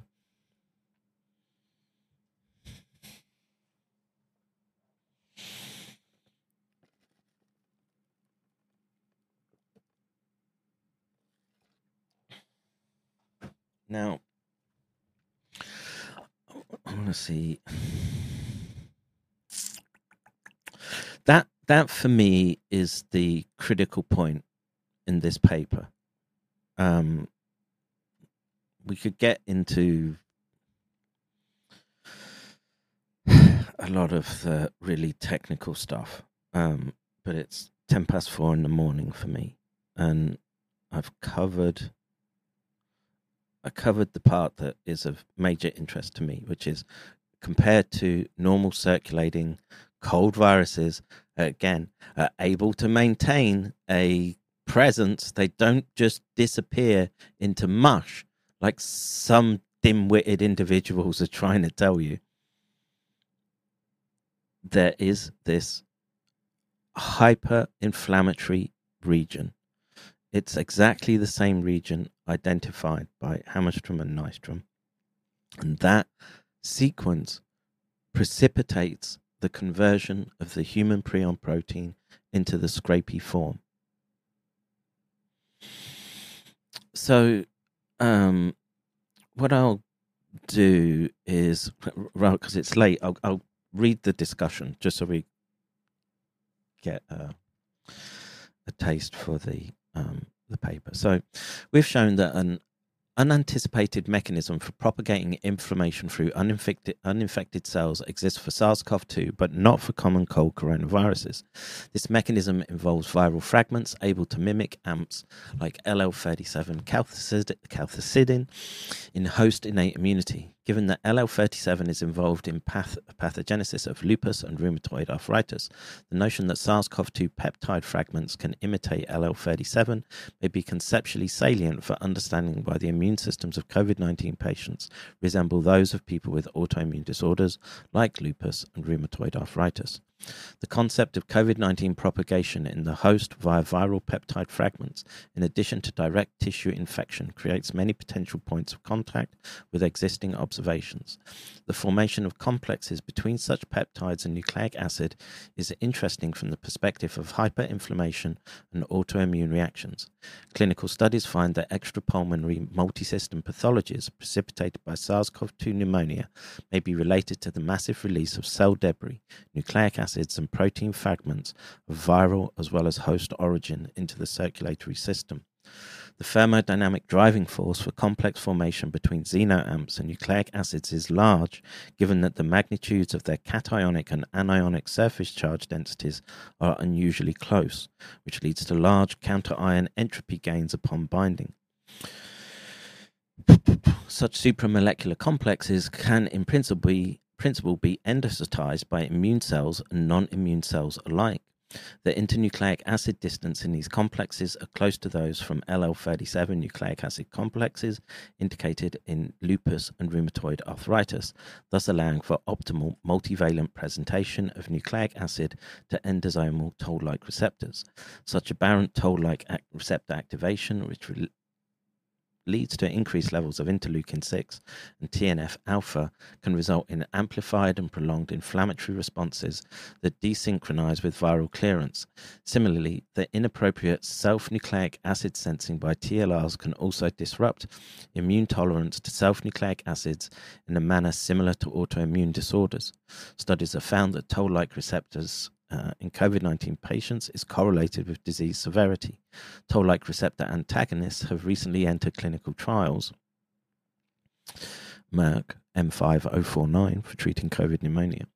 The pro-inflammatory impact of SARS-CoV-2 XenoAMPs documented here highlights the potential role of proteases in COVID-19 pathogenesis. From our in silico prediction, neutrophil elastase and metalloproteinase 9 are both capable of generating XenoAMPs. In addition to direct damage to host tissue, upregulated expression of neutrophil elastase and MMP9 in critically ill COVID-19 patients can contribute to the proliferation of pro-inflammatory XenoAMPs. In a more general compass, it is interesting that recent work suggests that protease activity can lead to severe inflammation in other contexts. These observations suggest that an appropriate combination of host protease inhibitors that suppress XenoAMP formation may have a clinical impact on suppressing severe CoV-2-driven inflammation. Serine proteases used in the host innate immune system for making AMPs may be a good initial target candidates. Interestingly, proteolytic degradation of SARS-CoV-2 is likely to be heterogeneous, as individual hosts display distinctive patterns of enzyme efficiencies varying routinely by 4-fold to 50-fold, with protein expression being noisy even at the single-cell level. Stochastic transcription or alternative splicing of mRNA especially impacts environmentally responsive proteins, like proteases, with expression especially variable among genes of innate immunity. The proteolytic degradation of SARS-CoV-2 is expected to be drastically different among hosts may explain why the infection outcomes of SARS-CoV-2 are so heterogeneous, ranging from asymptomatic hosts to fatalities. It is clear that XenoAMPs can result in a broader range of pathologies that in vitro and in vivo results presented here, especially since mass spectrometry, machine learning, and protease cleavage analysis results all points to the existence of heterogeneous distribution of SARS-CoV-2 XenoAMPs.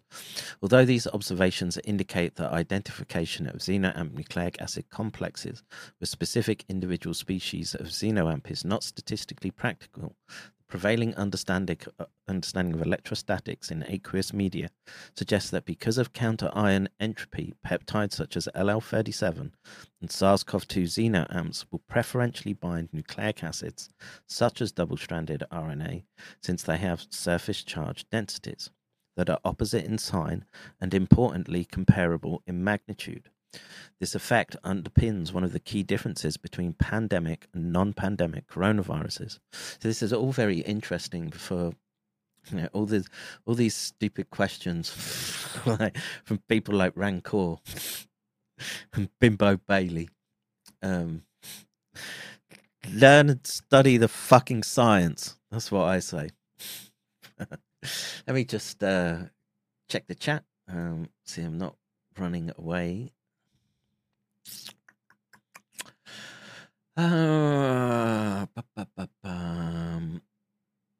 Let's see. Do you think they're releasing prions in aerosolized methods? I don't think they have to. If you can get billions of people to line up and take those, so why the need to aerosolize? Then they just turn into walking prion bombs anyway.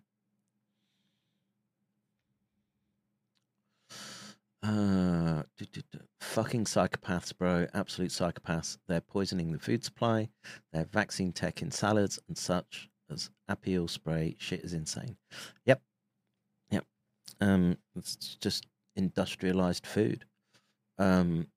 There's this cost benefit analysis, right? Of just you want food to last on the shelf, and so sometimes you want to make some interventions, but it should be completely transparent as to what those interventions are and what the long-term consequences are, like glyphosate, for example.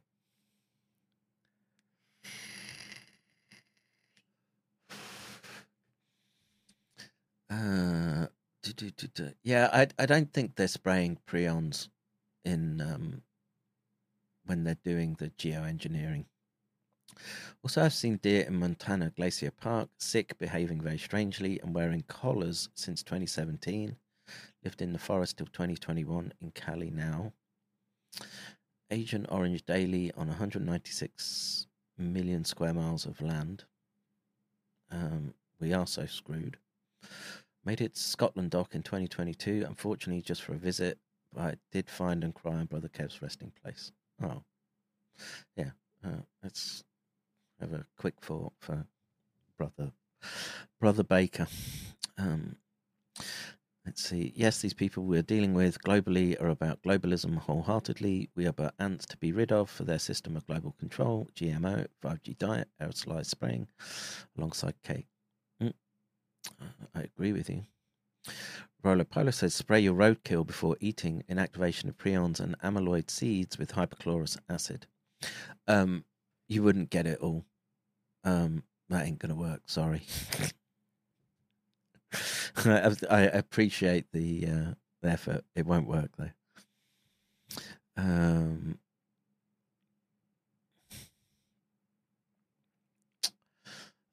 That bacteria reminded me of Pseudomonas syringae or ice minus that they've been spraying the sky with. 171 watching, 25 likes. What's up? Well, what can I say? The doc's a controversial figure. I don't know whether it was a good strategy or not, but I don't know. I mean, as in terms of streams focusing, that has this detailed look at science and throw in a bunch of other stuff. It's one of the more popular ones out there, so it kind of worked. I wish it was 1,000 people watching, but the simple fact is that the full force of the military industrial censorship complex has been aimed directly at me for everything, including debanking. that's a tough spot to find yourself in.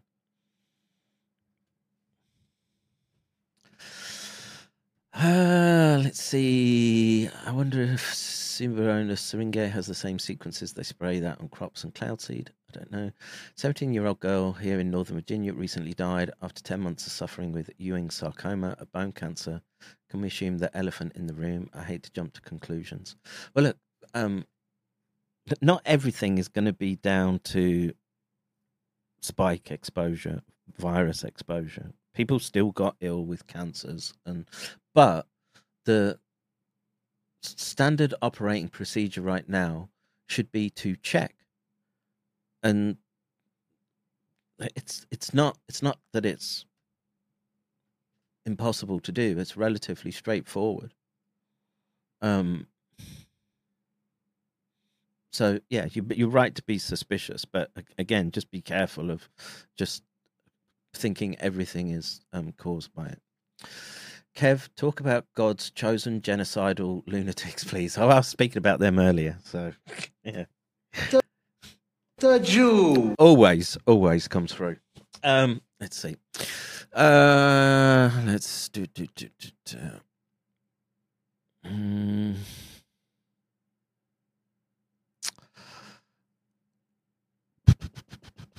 Where were we? Indeed, LL37 nucleic acid complexes have been observed in lupus patients and in COVID-19 patients. These complexes exhibit structures that are stable in serum conditions. These observations are not surprising, given that such complexes are spontaneously assembled and held together by similar interactions that stabilize nucleic acid complexes used in non-viral gene therapy. Given the observation of severe inflammation in COVID-19, one intriguing question is how the existence of host amps from innate immunity may add to XenoAMP activity. LL37 poly-IC complexes can induce quantitatively higher immune activation compared to XenoAMP complexes. Average IL-6 levels in LL37 poly-IC complex-treated N-HEC cells is 2 times higher than that for XenoAMPs poly-IC complex-treated N-HEC cells. It is possible that LL37 is superior to XenoAMPs in mediating cell entry of the complexes. What is interesting and unanticipated is the extent to which LL37 can combine with SARS-CoV-2 XenoAMPs and cooperatively produce more ordered double-stranded RNA complexes that are potentially more effective in inducing inflammation than either LL37 or XenoAMPs alone. These results need to be tested in vivo, but may ultimately connect to vulnerability of patients with pre-existing inflammatory conditions to COVID-19. That's why all those fatty bum-bums took it so hard. The formation of complexes between viral peptide fragments and nucleic acids can have longer-term consequences beyond acute inflammation, since both the peptide and nucleic acid components are protected against enzymatic degradation in the host. What is it that defines prions? They are protease resistant, makes them very difficult to get rid of. What's more, some of the XenoAMP sequences have some propensity to fold into either alpha helical or beta sheet structures. Moreover, a recent study has shown that fragments from neutrophil elastase processed SARS-CoV-2 spike proteins can form amyloids. This is Hammerstrom and Nystrom's work, which in principle can contribute to greater longevity in vivo.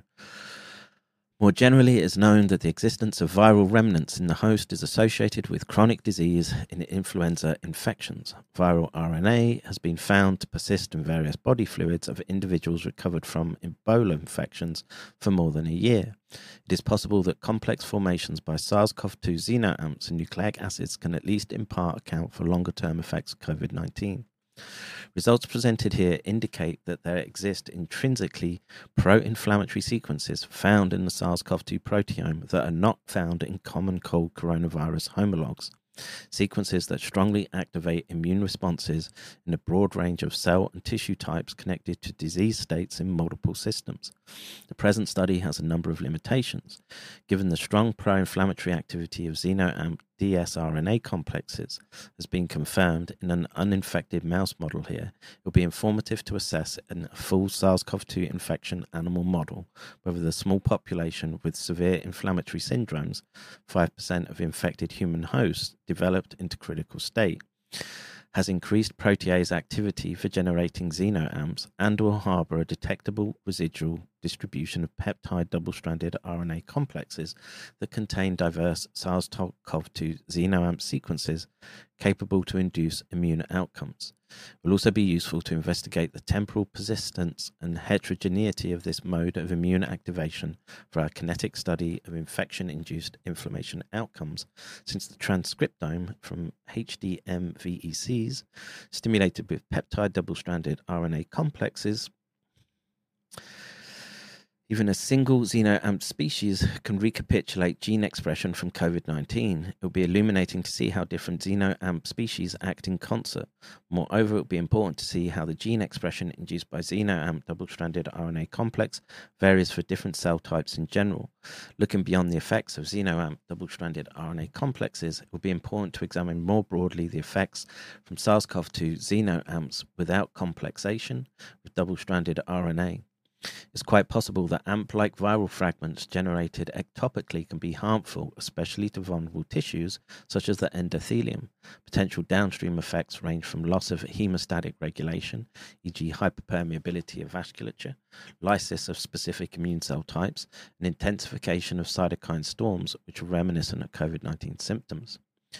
Taken together, the results presented here suggest an unanticipated mode of amplified immune activation for healthy, uninfected cells without direct infection from SARS-CoV-2, in addition to inflammation resulting from direct infection.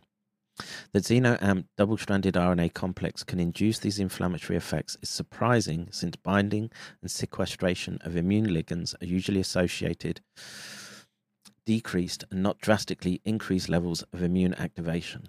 The methods outlined here, based on the structures and phase behavior of double-stranded RNA complex with coronavirus XenoAMPs, can in principle assess the inflammatory potential for the large number of new variants of interest, such as the diverse Omicron variants.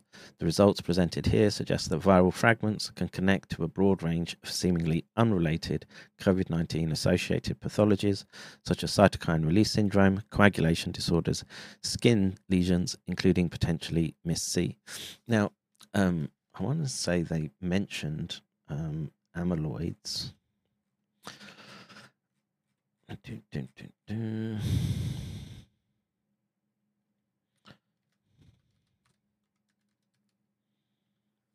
Hey.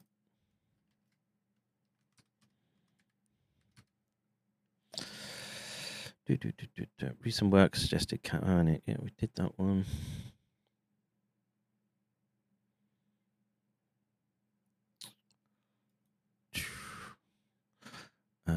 Yeah, that's the Hammerstrom and Nystrom.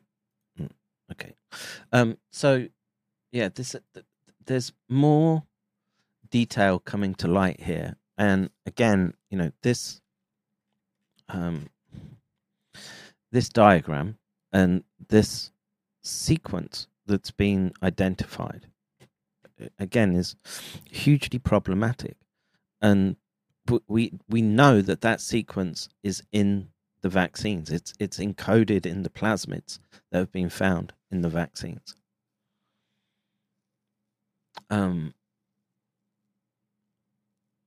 So, you know, people who keep trying to say that it's not a novel virus, etc., have to explain these highly pathogenic sites that do not exist in the other family of human coronaviruses. And they just seem a bit too convenient from my perspective. And the biowarfare hypothesis has to sit front and center, especially in the context of everything that's happening globally. It's unconventional warfare, sabotage, biowarfare, everything that has subterfuge and ambiguity built into it, because that's the it's the most efficient way of gaining leverage before you're having to go the full stretch to, oh, you're in full combat mode, right? So you try to get as much in surreptitiously as possible. And who would want to expose people on such a mass scale? Well, I think we have a pretty good idea who, because they keep telling us. So,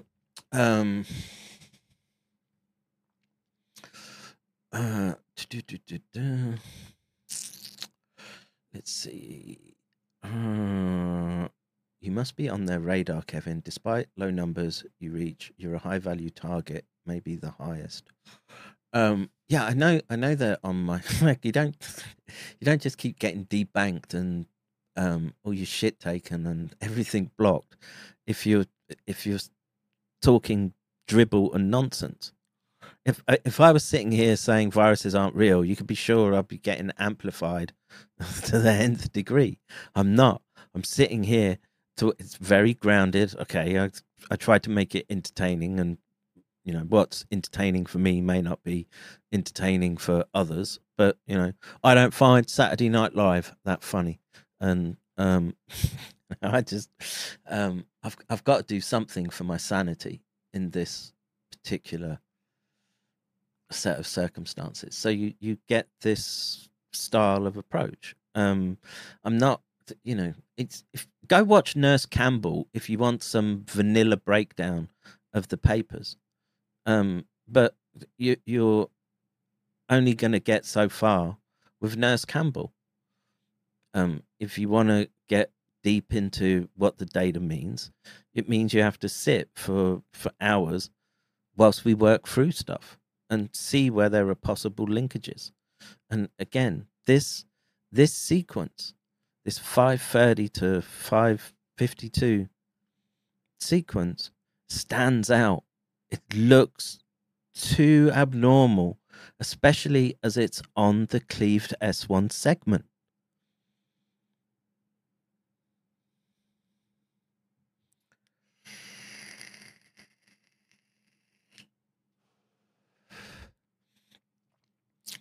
See, Gran Torino Island says, I'm expecting similar tactics here in Ireland, Doc. Been speaking out a while myself. Thank you for your work. Well, I pray for Ireland. I really do. But you've just got rat finks and weasels filling all those positions. And then you've got daft bimbos like, what's her face? What's her name? Well, the chubby woman who used to hang around with Judy Mikovits.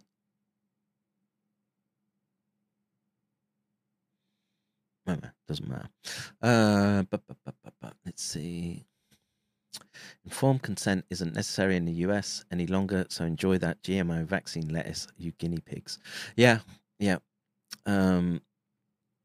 is what it is, I'm afraid. And you're again, you've got to think long term and strategically in this scenario, right? But if this has the impact, the potential impact, Cahill, thank you, Doris Cahill.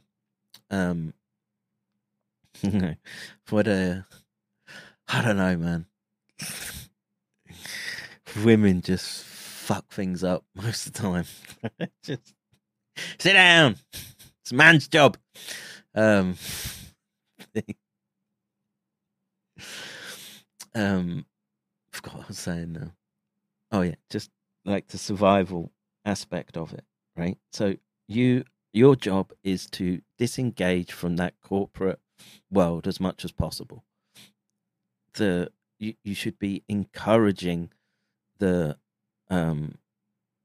formation of families, tight-knit communities, become self-sufficient, tight-knit communities. And in that way, and you know, maybe that's not possible because you're stuck in an urban center a bit like me, and you're far away and you don't speak the local lingo. You can do things online, like this. There's a brilliant community that aggregates around this. I mean, they're a bunch of fucking edgelords, most of them. But, it's funny. It passes the time. And, there's good information. It gets aggregated there. And it's, again, it's not the vanilla pap that they would allow you to watch on something like YouTube. We will get into the difficult questions. I don't mind going into that territory. And, if we're talking about race-based specific bioweapons, there are certain groups we can be looking at, and we can say that they're high up on our shit list.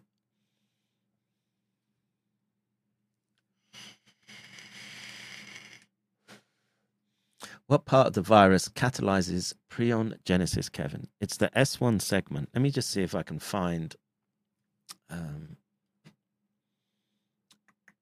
I had a nice video which shows it. It's the S1 segment, and it's the part that's cleaved when the peptide comes into contact with essentially the ACE2 receptor in this instance, but it's more complex than that. But essentially the S1 segment gets broken apart from the spike protein as it goes through the binding process to bring the virion into contact with the cell membrane. And those fragments were just going to disperse. And you have to, that fragment is going to have like a structure to it still.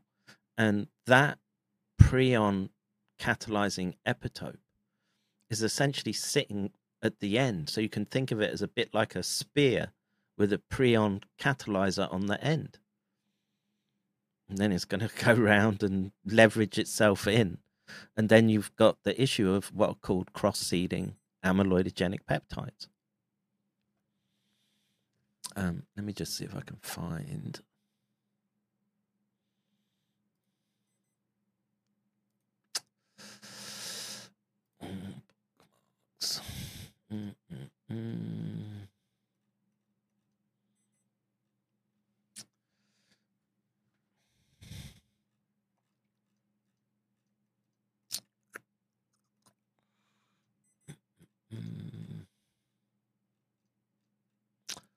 Bear with me.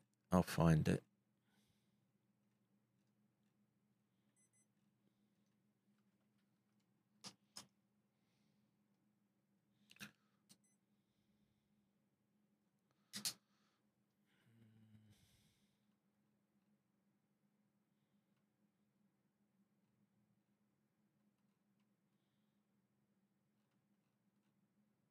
Here, let's look at this.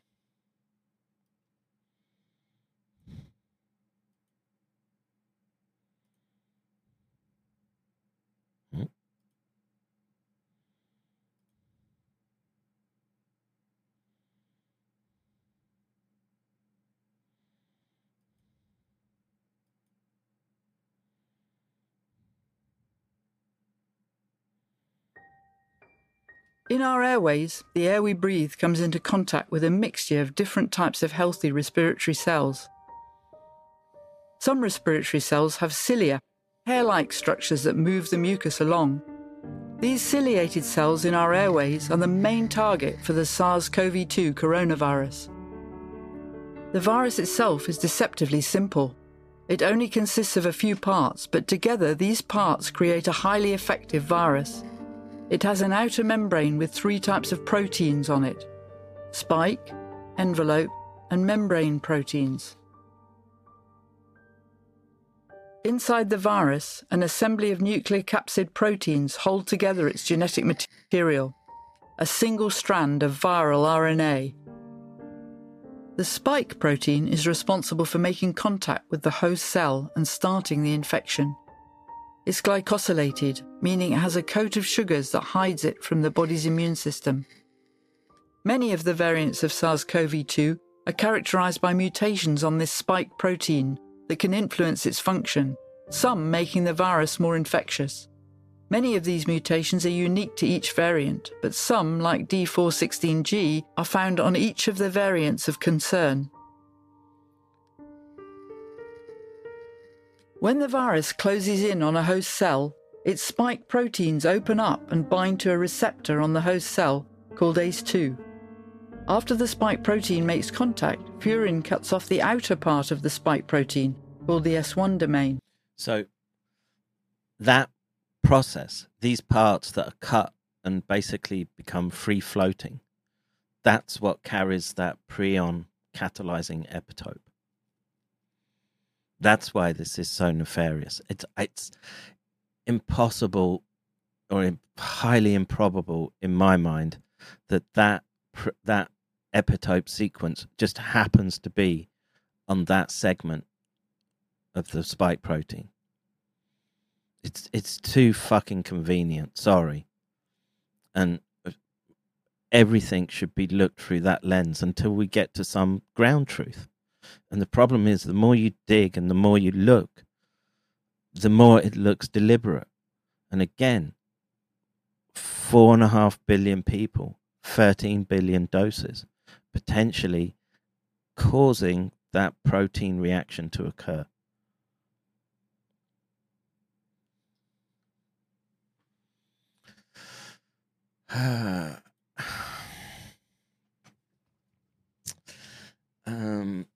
Let's see, Kev, I wonder if the algorithm props up and then pays off the Matt Crawfords and Coues when they spin down the no virus toilet bowl, an indirect but highly effective circumvention of good people. Probably. Again, if you've got people going around saying that, viruses aren't real, they can't propagate, that we can't understand their molecular biology, etc., they're not reading the literature, and they're not looking around the world with objective eyes, I'm afraid. And again, that PRION catalyzing epitope being on that S1 segment gets cleaved and splintered away, and it also happens intracellular as well. And the PRION protein itself is generally a membrane bound protein, so it's coming into close contact with the cell membrane, splintering off that S1 segment, and the chances of it coming into contact with PRION protein is probably very high.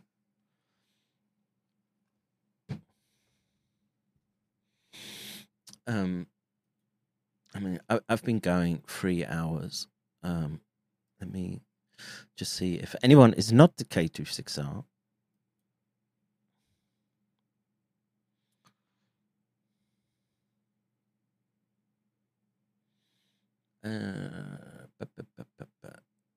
Well, only More Damn Beans, Gina, and Vex are the good guys. The rest of you, rotten, stingy. That was a good stream. We covered a lot, and I think I will get to. I wanted to do this paper.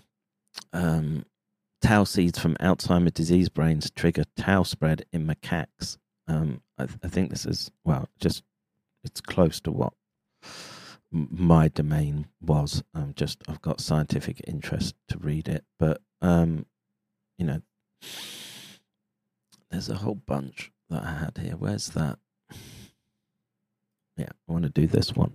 Transmission of servit prions to humanized mice demonstrates the zoonotic potential of CWD. I'll try and do that later. I do want to try and stream with Shogun Rikasu at some point. Let me get some sleep and then see what we get down to. All right. I'm going to call it quits.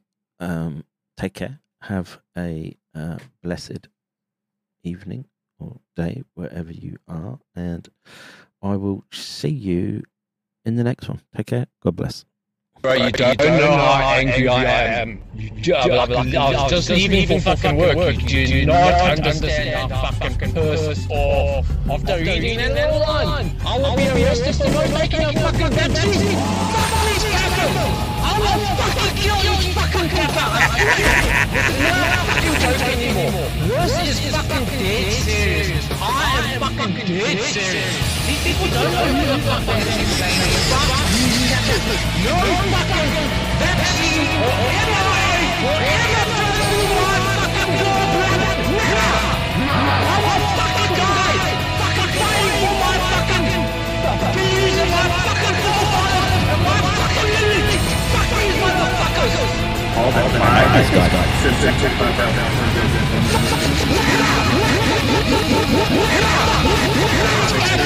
Never!